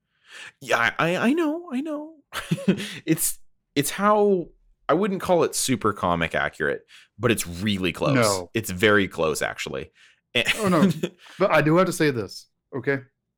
I had never seen this episode because when they would do reruns, I never saw this. So watching it for this podcast was the first time I've ever seen this. So I never knew they actually had an episode explaining how they got together. So this was a whole roller coaster for me of just me screaming, hoping I don't get a noise complaint of, finally! Why? Where has this been? And I love that they list Starfire as a villain initially. That's kind of funny. Yeah, but that is pretty good. And this is a good episode. And there were so many times where I was just like, because it's just small little comic references and Cyborg in his hoodie and how he's like kind of he's like fighting crime, but he's still like, this was like when he was angry, well, understandably angry Cyborg, who was just he had recently just turned into that. Yeah. So he was still dealing with that. He was harboring a lot of survivor's guilt and he was incredibly upset and angry and reactive. And then we have Beast Boy, who's like adorable. He's adorable. He's a child. And then Raven, who's weirdly nice. And now she's like, it was back when she still kind of had like a little bit of like, she was a little bit more innocent and shy and naive. She was more shy than anything else. And now she's grown old and bitter and welcome to the world, kid. But and of course, Robin, I just loved how like, wait a second, aren't you with, I moved to a new city. I'm like, all right, Robin, stop trying to do your best Batman voice. Just say Batman, you guys. Just say Batman. I know, it's like, y'all are owned by Warner Brothers. Like, where's the crime here if you say Batman? Oh, it's not like you're Fox and Marvel. It's just, it's weird. There's no issue here. I think they just wanted to keep the focus on them. And if that's the case, then that makes total sense. Well, also, I think it does play into that, like teasing of having like the carrot on a stick. We're not going to talk about it. You gotta be quicker than that. Literally. But it was interesting though, because like I said, since I'd never seen this until for this watch through, yeah. So yeah, seen the whole like Starfire escapes from these aliens, and she's just, I mean, kind of how like I described the xenomorph in the alien episode. She's just angry, has no idea where she is, and just wants to go home. And it makes sense because she's like, where am I? what am I doing? And like, ah, it's perfect. Yeah. And it's a great And way to introduce them all to each other. exactly, like how they all got together, how even though they weren't well, Cyborg didn't want to team up. Beast Boy was totally like, team, team, team, team. Yeah. Anybody right here? He's Team. always been a team player, which is funny. Yeah. Of course, Raven was just like, I would like friends. Why are y'all walking away? Please, friends. And then Robin's like, I work alone. Robin's It's like, like, I'm dark and edgy. it's like, calm thyself. You're not Jason Todd. Yeah, you're Dick Grayson. Like, chill. You're supposed to have the sense of humor. You're the funny Robin. Yeah, which he's my favorite. He's my personal favorite. I almost said he would be my personal favorite Robin, but I know him more as Nightwing. So he's Fair. like Jason. Well, even then, I don't know. Tim Drake's amazing. Robins are Yeah. great. This is a really strong episode that I think should have. Like, I'm stuck on it because a part of me wishes it would have been one of the earlier episodes, but the other part of me makes me appreciate it more because before we had a little bit of a mystery and we wanted to know more. Now we get to see what they're really like. And it almost feels like it would have been too much of a jump if we just had like one episode Raven actually laughs at Beast Boy's jokes and says he's funny. And then the whole season, she's like, you're an idiot. I'm going to kill you. And I get it from that standpoint. You shouldn't have waited till season flipping 5. it almost works for the overarching theme, I think. And I know I'm not saying it doesn't work, but it's just me. I'm just like, man, I'm glad this show like hooked me immediately, or I would not have put up with this. yeah, this show has a lot of confidence that most people don't have. Yeah, Like, just like, to put it nicely, you'll keep watching. We know you will. this show's built different. Just saying. But can we talk about how Starfire learns English? Well, yeah, that's how it happened in the comics. That's how it That's happened always in the funny. animated movies. And but it it starts off the romance, and I think this was a good way to like kind of tie it in a little bit. Was she like Tamaranians basically kiss like someone to learn the language that is native to the planet. So she doesn't understand English. She's just yelling in Tamaranian, and they're just like, well, I don't know what to do. So she kisses Yeah. Robin because it's actually kind of unique because it's romantic. It creates the romance, the little spark that, takes them into their romance. But it also kind of is weirdly applicable. It's not just like, oh, like Robin kissed him, so like Starfire kissed Robin, so she likes him. Like, it's just like a cute like thing. It's like, oh, like if you want to learn someone's language, you literally learn them through their language tract. Yeah. Like, am I making sense? Am I? No, I know what you're trying. No. Like they found a way to make it like they found a logical explanation of what like set the spark off, or like what got the ball rolling on what would become the romance angle. Though I gotta give Beast Boy and Cyborg credit. After that kiss, they did exactly what good, especially teenage friends would do. They immediately started giving him crap. Yep.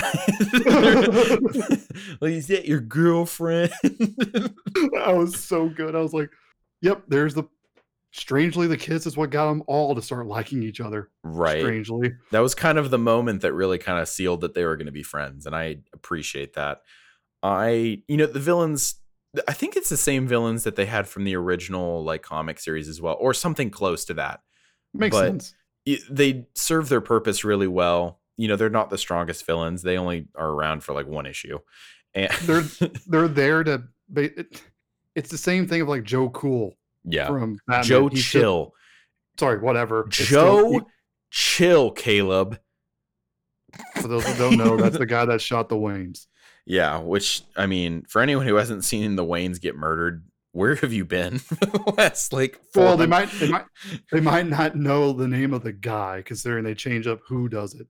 Oh no, that's fine. I'm saying, like, if you don't know that Batman's parents were murdered, you're lying, because everyone knows that Batman's parents were murdered because we've seen it in every single movie. Okay, getting that out of the way. Woo, I feel better. But just like that guy, they just serve to help push along like how, even though we don't know how Raven got to Earth, Uh, we know how Starfire got to Earth, and that's all they're there for. Yeah. And it was funny because when you first see her, she's basically dressed exactly like Blackfire. I And think that was the idea. well, I get it, especially because if she's, as it puts, villains Starfire initially. So yeah, and of course when she changes into like the outfit that we all see her in for the rest of this the series, everyone's just like, "Oh, didn't know you had a second outfit." And Robin's just like, "I love you." Yeah, he's like, and Raven laughs at Beast Boy's jokes and says, "Haha, you're funny." And it gets to his head and he ruins it. As most teen boys would when they get complimented. It's perfect. Which it shocked me because I can't believe I forgot that, because she was like, the words "you're funny" from Raven to Beast Boy, just immediately I was just like, like, what? Oh, And actually, that's why I wish they had shown it sooner, because it actually explains why Beast Boy works so hard to get her to laugh again. yeah. Because he got the one compliment. How many times did he make her laugh? I don't know. I wish we've had a season 6, but Yeah, I know. this is a great episode. I love, love, love this episode. And for me, like I said, not knowing this existed, I was so happy to know they actually did a proper like prequel episode. Though I gotta admit, I'm a fan of cheese and cheesiness in shows, but man, they were testing my tolerance. When at the very end, Robin and Cyborg give the Titans a locator. So, and I quote, "When there's trouble, you know who to call." Yeah. And I was just Yeah, like, they did that. I get it, but man, guys. It was almost like Captain America's really quiet Avengers Assemble in Endgame, where I Yeah. guarantee no one heard that. But I know. but it's still hype. You're still like, yes. He said the thing. He said the thing that we've heard. And I also kind of get why maybe this is here. Mhm. Because the next 2 episodes are different. They take that sudden shift of like what we've been talking about of, because with Revved Up and Go, the Brotherhood of Evil kind of got put into the background where you almost kind of forgot about them. But then they come back. Well, that's the scary thing about them. They want you to forget they're there because they work better when you forget. Right. And this episode 11 is called Calling All Titans. And the Brotherhood's like, the brain basically tells his other 3 people, it's time. And it goes down quick. Yeah. It's kind of like Endgame almost. In a lot of ways where you're just like, oh my, y'all were not playing around. George Takei. Oh my. Love that, man. When they're spreading out and they're like, all right, guys. And I was like, did anyone else forget that they have their communicator? Oh no. Yeah, because they don't know like that's how they're being tracked down. They haven't figured that out yet. And they're giving Robin them, eventually figures it out. and they're giving them to everyone. Mm-hmm. They're giving them to Panther and Harold, and one of my personal favorite like little running gag is Jericho. When he shows up, I get so excited because I know that Jericho's a bad mamma jamma. So I'm like, oh, you guys are they give him a little bit of a hard time at first and then they roll with it. I'm like, yes, put some respect on Jericho's name. No, I love that too because they seem like, really? This guy's like, oh no. This guy throws down. Yeah, and there's some funny stuff that they do in the next episode with him. But when they see him up there, and Beast Boy's like, really? I came all the way up here for this guy? like he's crawling up the mountain to give Jericho a locator, and then they all get attacked. Yep, and it's at the just same time because the general basically was like, all right, troops, spread out, get all of them. And they kind of underplayed some of them here because like Simon was there, and Simon, like especially in the comics, he's like a B plus, as in like A minus villain. Like he's almost like a major villain for the Titans because he's a mind controller. And well, yeah.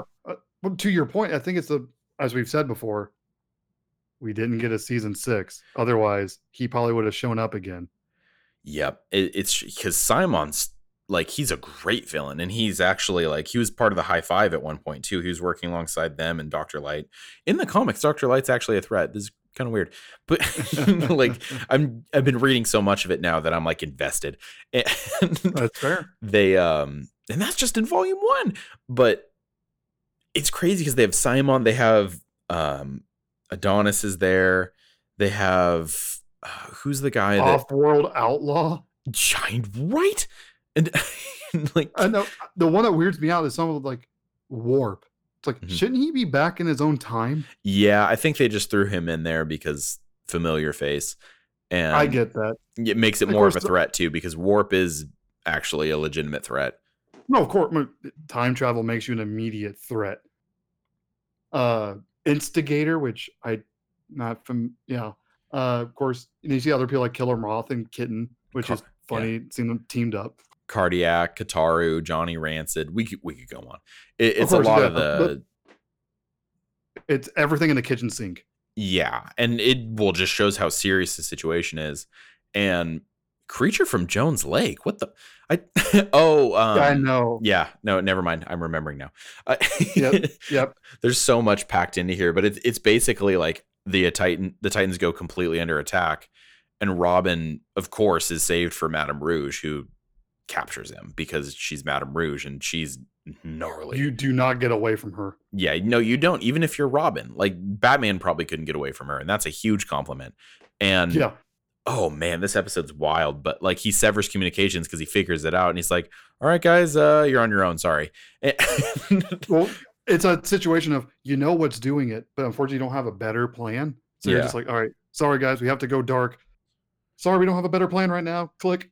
Yeah, the only option he had was the worst one, and it's wild because the stakes are now like it's now or never, and he gets captured along with a lot of other people, and a lot of the people, we don't even know what happens to them. We don't even know what their fate is. No. Yet. But yeah. we get to that moment where you're like, whoa. And it comes down to Beast Boy, because Beast Boy is actually one of the ones who makes it.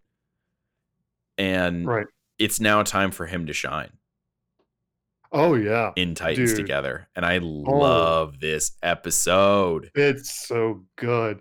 And like, oh man. Because like you said, Beast Boy is on his own, and he has to. It's like, okay, who's left here with me? And it's like Jericho, and what's the lucha lady's name? Pantha. Yeah, Harold. Yeah, dude. Okay, Pantha cracks me up. How she's just like wailing on some guy in the ring. She beat up Atlas, and who was the other guy that they sent after her? Like Cinderblock? Something, and she was just like, not today, kids. Yeah, and they're like, they sent the wrong people, and I was like, oh, you're awesome. Like, oh, I like you. But yeah, so Beast Boy gets these people together. He's like, look, we don't really know each other. We're not, he kind of insults himself when he says it, like, we're not exactly what we'd consider the most powerful, but we're all we got. Exactly. It's like, we have no choice. This either works or we're all screwed. So let's go do this thing. They have Moss too. Poor Moss. He's there. He's all by himself. I was like, Moss no Mano. I said that out loud while I was watching this alone, and I was like, oh my gosh, I need to go outside. Oh, it's so funny. But my favorite moment from this episode in the first half is when Harold comes through and he's like, don't worry, guys, I brought backup. And Jericho walks through, or he's like, I brought a friend. And Jericho walks through, and all of them just go, oh. I was like, why you gotta do my boy like that? Look at him, dude. He looks like he should be on the Brady Bunch. He's a pacifist hippie. And they just brought him in, and they're like, oh. And then he ends up being one of the most crucial people on the team. Like, literally without him, they wouldn't have been able to pull it off. No, they would have failed miserably. And I just was laughing so hard. They basically set up a plan. They're like, all right, guys, let's just attack them. Like, we have no other way to stop this, because they're freezing the Titans in like stone statues. Like, they're basically preserving them like Walt Disney's head is totally frozen somewhere in LA. Yes. and they're freezing all of them, and of course, like, you know, Robin's in there like, you'll never get away with this, and it's like, well, they're getting away with it right now, Robin. And, Like, what do you call what's happening at the moment? and they're getting ready to freeze him, and that's one of my favorite things about like Robin's character is that like he doesn't have powers, but he's still Robin. And Yeah. all the villains are like, they're about to freeze Robin. They're about to freeze Robin. And they're all like hyped. They're like, let's go. They just want to see him go down because they're just tired of him. And it's so funny because they basically they take down a couple villains, and they take down Cinderblock specifically. And Jericho, they're like, what can Jericho do? Well, Jericho can possess you with eye contact, and that's amazing. That is a busted power. Yeah, they're like, oh, dude, Jericho sucks. And then he literally possesses one of the most indestructible villains, and they're like, oh, we're sorry for what the mean things that we said about you. Please don't And possess me. yeah, please leave me alone. I and they break in, and he's like, you know, like Jericho as Cinderblock is carrying him in, and they're like, come on, they're about to go freeze Robin. And I think it was like, it wasn't, I don't know if it was Billy Numerous, but there was a couple, I think it was Billy Numerous, Private Hive, and a couple other villains. And they're like, come on, Cinderblock. Or they say hi to him. They're like, hey, Cinderblock. And he's like, hey, how you doing? And they're like, since when do you talk? Which is funny because Jericho also doesn't talk. I know. It's like, wait, we're breaking some rules here. It's like, hold on. And like, because Jericho literally can't talk. He's mute, and they didn't go into the details of why, you know, but I'm surprised they brought in Jericho so late because Jericho's the son of Deathstroke, for anyone who doesn't know. Oh, well, I was one of those. You didn't know that? No, I didn't. No, it's Jericho Wilson, dude. He's the daughter. Basically, like in the comics, someone tried to kill Slade because Slade he's a supervillain, but he has an interesting and complex story that makes him a great like he did really well in the 80s as like a comic character because yeah, he's evil, but he is a complex character.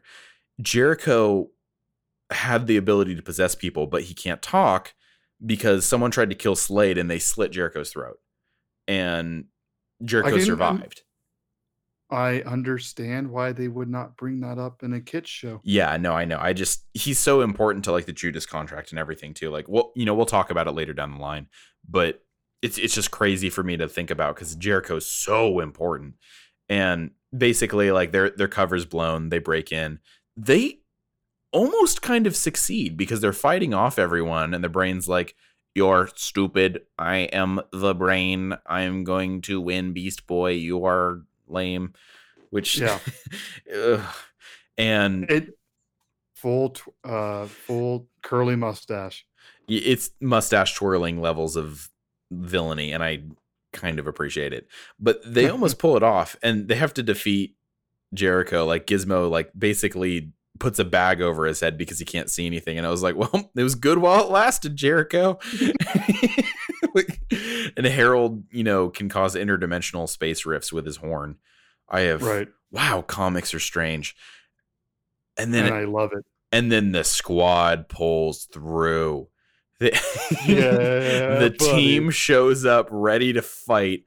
And Raven comes back, and Cyborg, and everyone else. You're like, what happened to them? Robin doesn't get frozen. They freeze Speedy, and then Maso Manos, like Moss, the one Moss, he breaks Manos free, and then they unfreeze all the Titans because they're freezing all of them as statues, and then they fight back, and it is awesome. It's one of those things because we've talked about like some of our, I guess like issues with some of the villains you see in here of like, that doesn't make sense. Like Malchior, Headmistress, and you're just like, wait, what? But it's still such an awesome moment of just watching this giant, it's like Endgame, honestly, of this just giant battle of heroes versus villains that we've all come to love and know over the last 4.5 seasons now. That you kind of ignore, you overlook that because it's just such a spectacle. And it's great. Yeah, it's like Endgame kind of in that regard of like, the gang's all here. Yeah. And Oh, not yet. There's two people missing that show up a little bit later. just a tiny bit later, we'll talk about that. But they it's just a giant throwdown, and then Madame Rouge is like, "We should attack," and I was like, "Yeah, no, duh, dude." Like that's kind of the dumbest thing you've said the whole series is like, "We should stop them," and she tries to throw down, and I There's too mean, many. there's too many of them, and she's just like, "What if I just charge headfirst? What if I just Leroy Jenkins?" And she loses and gets frozen, and it's so gratifying because Oh yeah, no, she's off the table. oh, it was fantastic. The moment I saw her get taken down, I was like, yes. Oh, I hated you so much. Yeah, that's when Mala just looks at Brain going, I think we need to leave. And he's like, agreed. It's time. And in true supervillain fashion, he has a self-destruct button. Which True Super Friends villain going, you know what? If I can't win, nobody wins. if I lose, you lose. And Beast Boy actually kind of saves the day because he tackles him like they're about to escape, and he rips off the Brain's like bottom part, which has like a face on it, and Yeah. he throws it down to him. And then in a weird moment where, because Cyborg's voice actor is the same that plays Harold, and they basically use Harold's like space dimensional rift powers to send the bomb out into space, and it explodes harmlessly. And then they capture and freeze the French gorilla in the Brain, and they win. And it's awesome. They freeze the 5. Oh yeah. And then Jinx reveals herself as a good guy. And she betrays Gizmo and Mammoth and all of them because she shows up with good old Kid Flash Wally West. Yep. And they help save the day. They're crucial to it. And all the villains get frozen except for a couple. Yep. And oh, it's so satisfying. And you know, they're all like, yay, we won. And they're all at the tower and, you know, celebrating. It's overcrowded. And they're like, wait, we need more towers. We need more seasons. Agreed. They get an alert. They're like, what? Like, who's left? It's Dr. Light. Because in typical fashion, he ran away because he might not be the strongest villain, but he definitely has some common sense.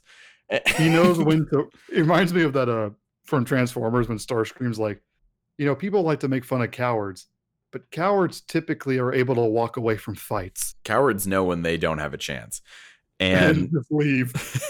He's like, yeah, maybe not. So he gets caught robbing a bank, and they're like, Dr. Light? I mean, actually, that kind of makes sense. He's like, wait until he sees all of us. And it's that end game moment of like pulling out, and you just see all these superheroes just lined up, ready to throw down. And I'm like, dude, he's going to die. Yeah. You don't get to see his reaction, though. I'm sure he probably would be in the same fetal position as when Raven, you know, gave him trauma in season 1. Oh, gosh. But it was just a great, satisfying moment of seeing all the heroes we've come to know throughout the entire series to this point. And of course, Robin just gives the big order of Titans go, and they all charge. I'm like, that's overkill. Yeah. It's just Dr. Light, man. Just send in one of the Moss or Manos. They'll handle it. Just have them walk in, just kick them in the shin. Move on. Oh, but it's just a great way to show like Titans go. And it's cool, man. It's a great like secondary ending episode, because the real thing comes in a really hurtful really hurtful final episode. We need to talk about this, because I've talked about how like okay I had also never seen this episode. Oh, I'm so sorry. I literally was just like Beast Boy the entire time, because I've talked about how season 2 and the whole Terra arc is like near and dear to my heart. So the moment I saw her pop up, I was acting exactly like Beast Boy. It's like, please don't go. As soon as I saw her, I went, what? And okay. So I just want to give that. You can go ahead and like explain, but just I wanted to get that out there for people of like, for those who haven't seen the series, and so y'all already knew, it ends on a cliffhanger. I did not know that. So I was in for one heck of a gut punch. It's a gut punch of a final episode. And basically they like the Titans are kind of returning back to normal. Everyone's kind of gone back to their own little places and off to, save the day. And they're like, oh, let's go get some pizza from the pizza spot that's been prevalent throughout the entire series. And it's gone.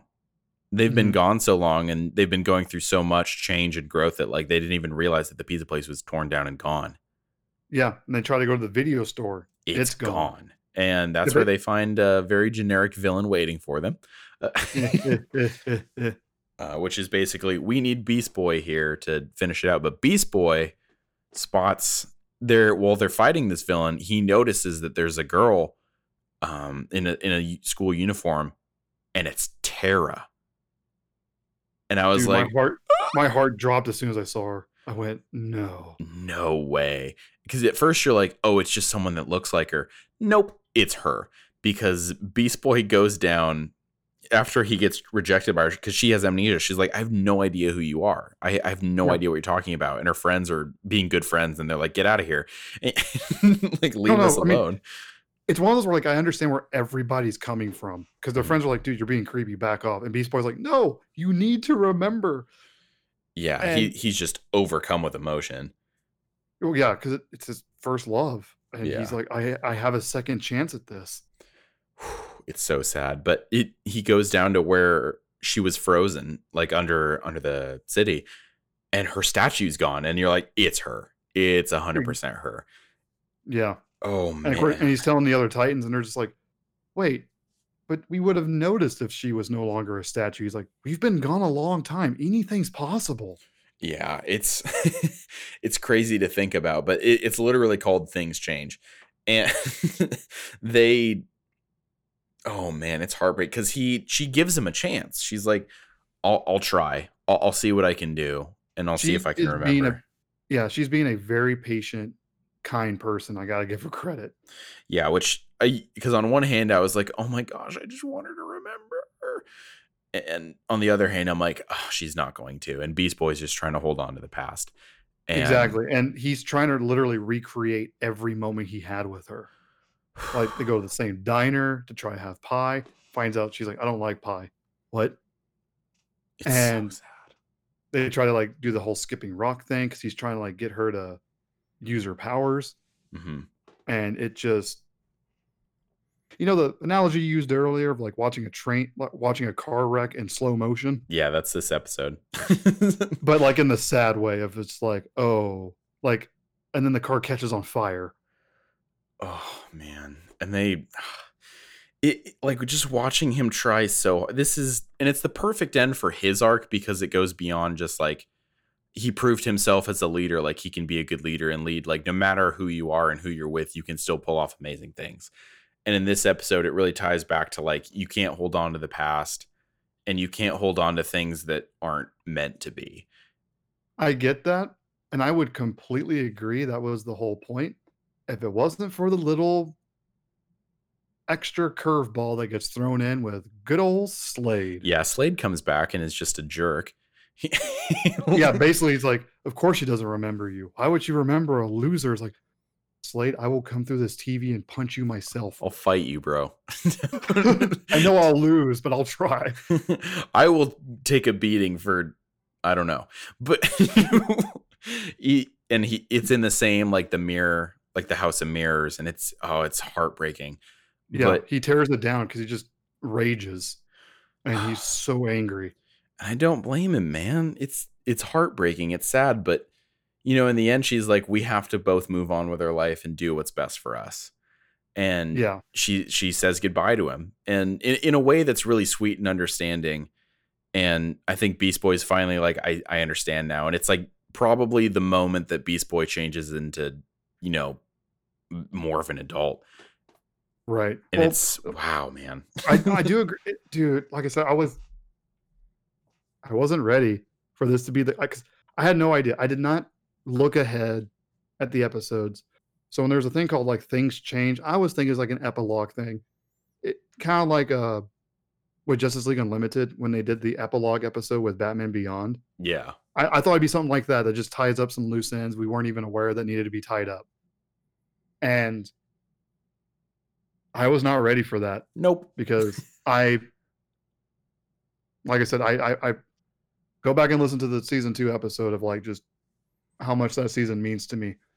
So I was not ready for this. And um I agree that like as time has gone on, I know the voice actor for Cyborg has said that, this was as planned. Like, we wanted to give a nice little moral lesson to kids that things do change. You have to move on from your past. I'm like, that is not true because if that was the point, you would not have brought Slade in Yeah, it's you because know, it's very obvious they were teasing something bigger. yeah, and I think they would have been able to do that if, we had a season 6 and And they probably now would have we brought can back get to that. we probably would have brought back Hey Bob or Ray Bob. We probably would have seen Blackfire again. Uh Oh, yeah. she she probably would have been. I'm so curious to know what they would have done.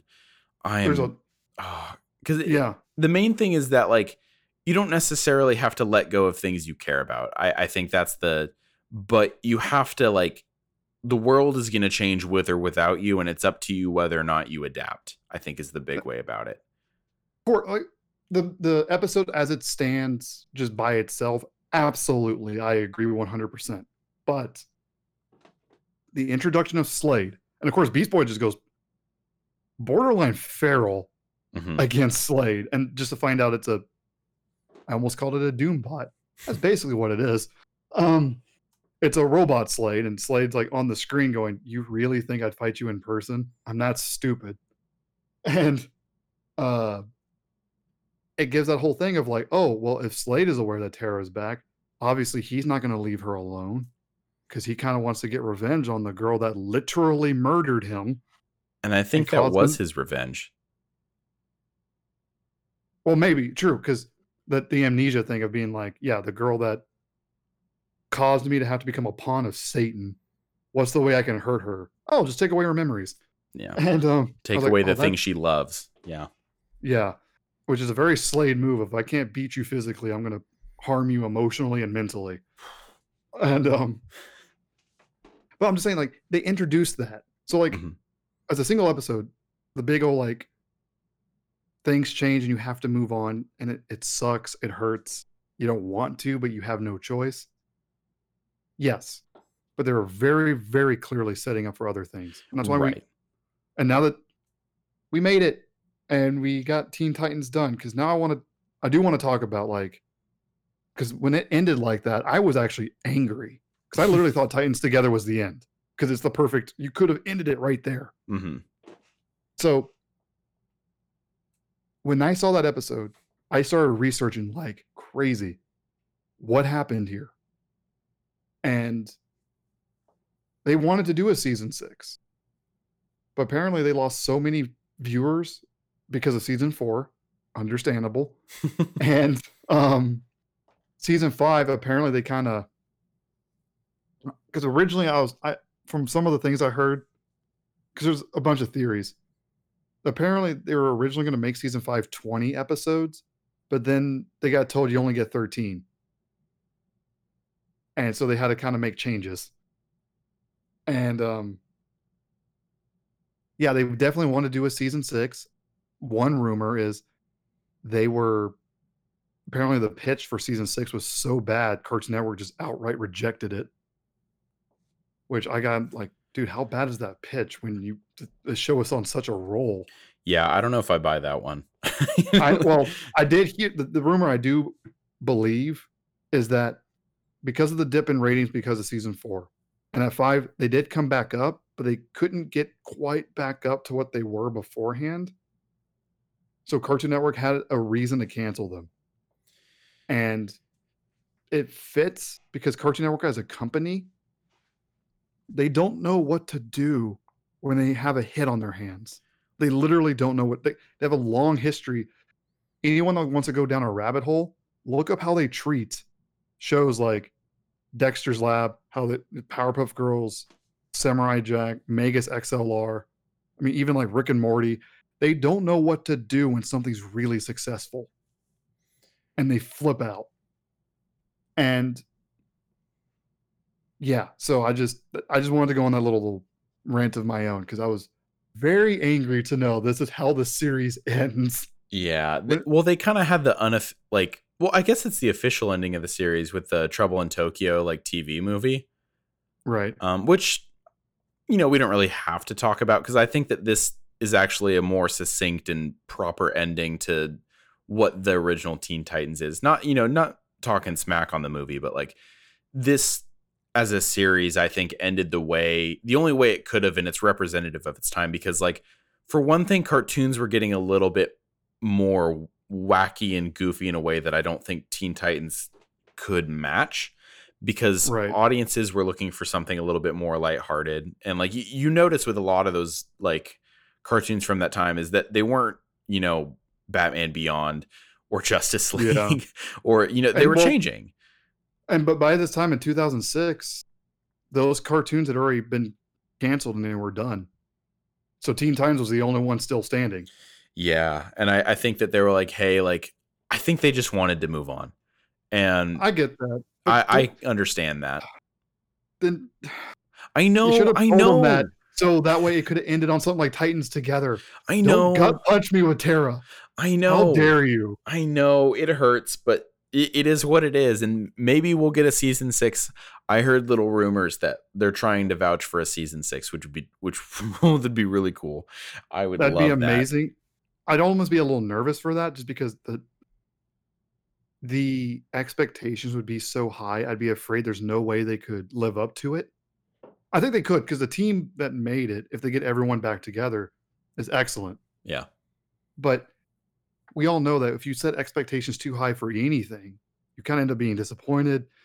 And with the way, I mean, like in the Control Freak episode when we talked about how the internet people were as a little group chat, even though things are the same, the one thing that is different is fandoms are way more toxic now. Yeah. And Yeah. so I'm just afraid that the expectation and the standard would be so high that the moment they had one goof or one like, because one of the things that we've done through watching this is we've had episodes and even entire seasons that we now appreciate better in time. Yeah. Stuff we And already maybe, liked that we like more. yeah, or maybe episodes that we weren't the biggest fans of, but that we'd like more now rewatching. You don't, if they had an episode, if that like a Cyborg the Barbarian episode where people just immediately reject it, the way things are now, they would just, that'd be a toxic storm. And if I think that, and this is just me like brainstorming ideas because honestly, we may never get it. But if it did happen, I'd like to believe that they would just drop it with minimal, like they're just like, here you go on like HBO Max because now they have the ability to do that because it's HBO Max. Oh, I And agree. And if do you the just whole drop series. they treat it like Samurai Jack, where they don't make too big of a deal out of it. They just go, here you go.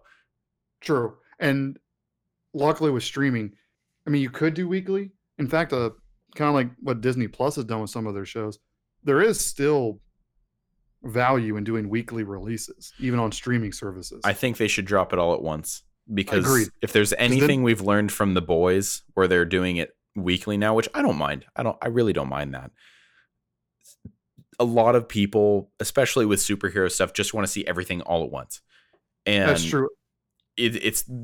they literally review bombed the second season of The Boys because they were so mad that it wasn't available to watch all at once. Yeah. Which, I mean, it's like you're just making Control Freak look more relevant. Yeah, And which is giving them ammo, which might give us a season 6. We'll see. dude, if there's a season 6, Control Freak has to be in it with the way fandoms are now. I know. He's tailor made for it. Oh, and And it'll be brutal, dude. It's I gonna know be brutal. and just but yeah, I kind of have the same thing with Teen Titans that I want them to do. I mean, weird sidebar, but just hang with me. Uh the same thing I want them to do with the Venture Brothers because that got canceled earlier this month actually. Don't bring it up. I know. But what all I'm asking for, I don't, as cool as it would be for Teen Titans to go like 10, 12 seasons, all I really want is just season 6 to wrap everything up and end on a nice little bow like season 4 did. And the same thing with the Venture Brothers, and you can do that now with HBO Max. You can, and I think that's what they were waiting for. If my assumptions are to be correct, that's just my hope. We'll never know.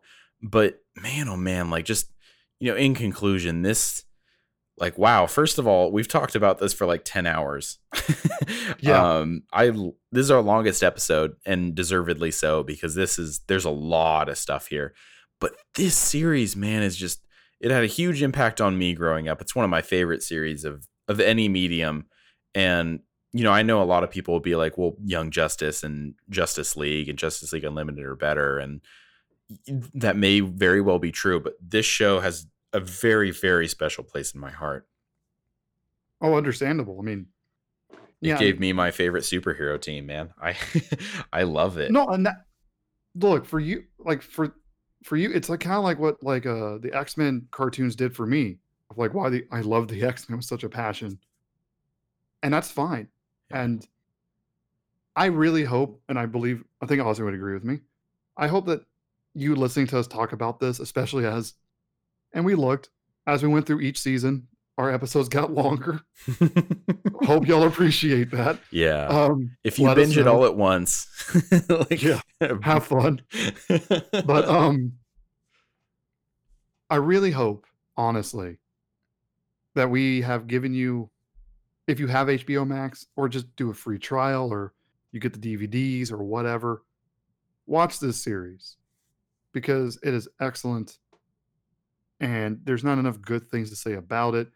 There's comedy, there's things that just rip your heart out, there's things that can kind of you're obviously if you're an adult doesn't like scare you, but you're just like I am a little freaked out right now. And it's I my biggest hope is that you understand the love we have for this show. And that's why we broke this down season by season. We wanted you to know that this is just a phenomenal show that deserves all the accolades it's gotten. And it's no wonder it has such a following to this day. Yeah. It's a special show, and a lot of people like you don't see often many people asking for a 6th season of a TV series. And Yeah. this show has Especially, really, really grown with love and a lot of time, and especially like retrospect. Like it's a big well, factor. yeah, and I think a lot of that too is, and this is not a pot shot at Marvel, I promise. But because the quality of their animated shows in the last 5 years have been hit or miss, it's made people really like nostalgic for shows like Teen Titans that were just really well done, and they weren't too concerned with whatever was happening with movies. They just told their own thing while honoring the comics. Yeah, it's special. And if you get the chance, like look into reading the comics. This might actually lead you to liking the comics. They have them in volumes. I think they're about to release volume 12 of the new Teen Titans, which is so 80s that I can practically smell the hairspray. But it's amazing. I love it. And like even since I was a kid, I've just had this love for this kind of series and this kind of storytelling. And I'm really thankful for it. It was a major part of my life growing up, and it it sounds cliche, but it helped make me who I am today, and I am very appreciative of that. So hopefully, maybe if you hadn't heard of this series somehow, which one, that's impressive. If you hadn't heard about it, maybe now you can watch it, or if you did know about it but you kind of only had like a vague memory of it, you can go back and watch it now because it's readily available for everyone to watch on HBO Max. There's millions and millions of people that can discover this show now, and just give it a shot. It's amazing and it's wonderful. And if you make it through all 10 hours or so of this series, which one, if that works for you, great. And two, if we get universal feedback that this format sucks, please let us know. But Oh yeah, we do want to know like if you're cool with us going season by season like this, or if you're cool with like longer episodes like this. We want to know. yeah, And though then again, if you've stayed to this point, I'm willing to bet the answer to that second question is yes. that's my hope. I'm still hoping. Maybe we'll see. We'll find out. But we just want to give you guys the best experience possible. And with this is something, obviously, like, every season got over an hour of runtime for us to talk about. This one has two. So like it's just, we have the time of our life talking about this. Once again, thank you for joining us today. This is, we love doing this. We love talking about this, and we're going to keep doing it. Once again, I'm Austin Cook, and we are the Internet World Order. Caleb, send him out. Teen Titans Go.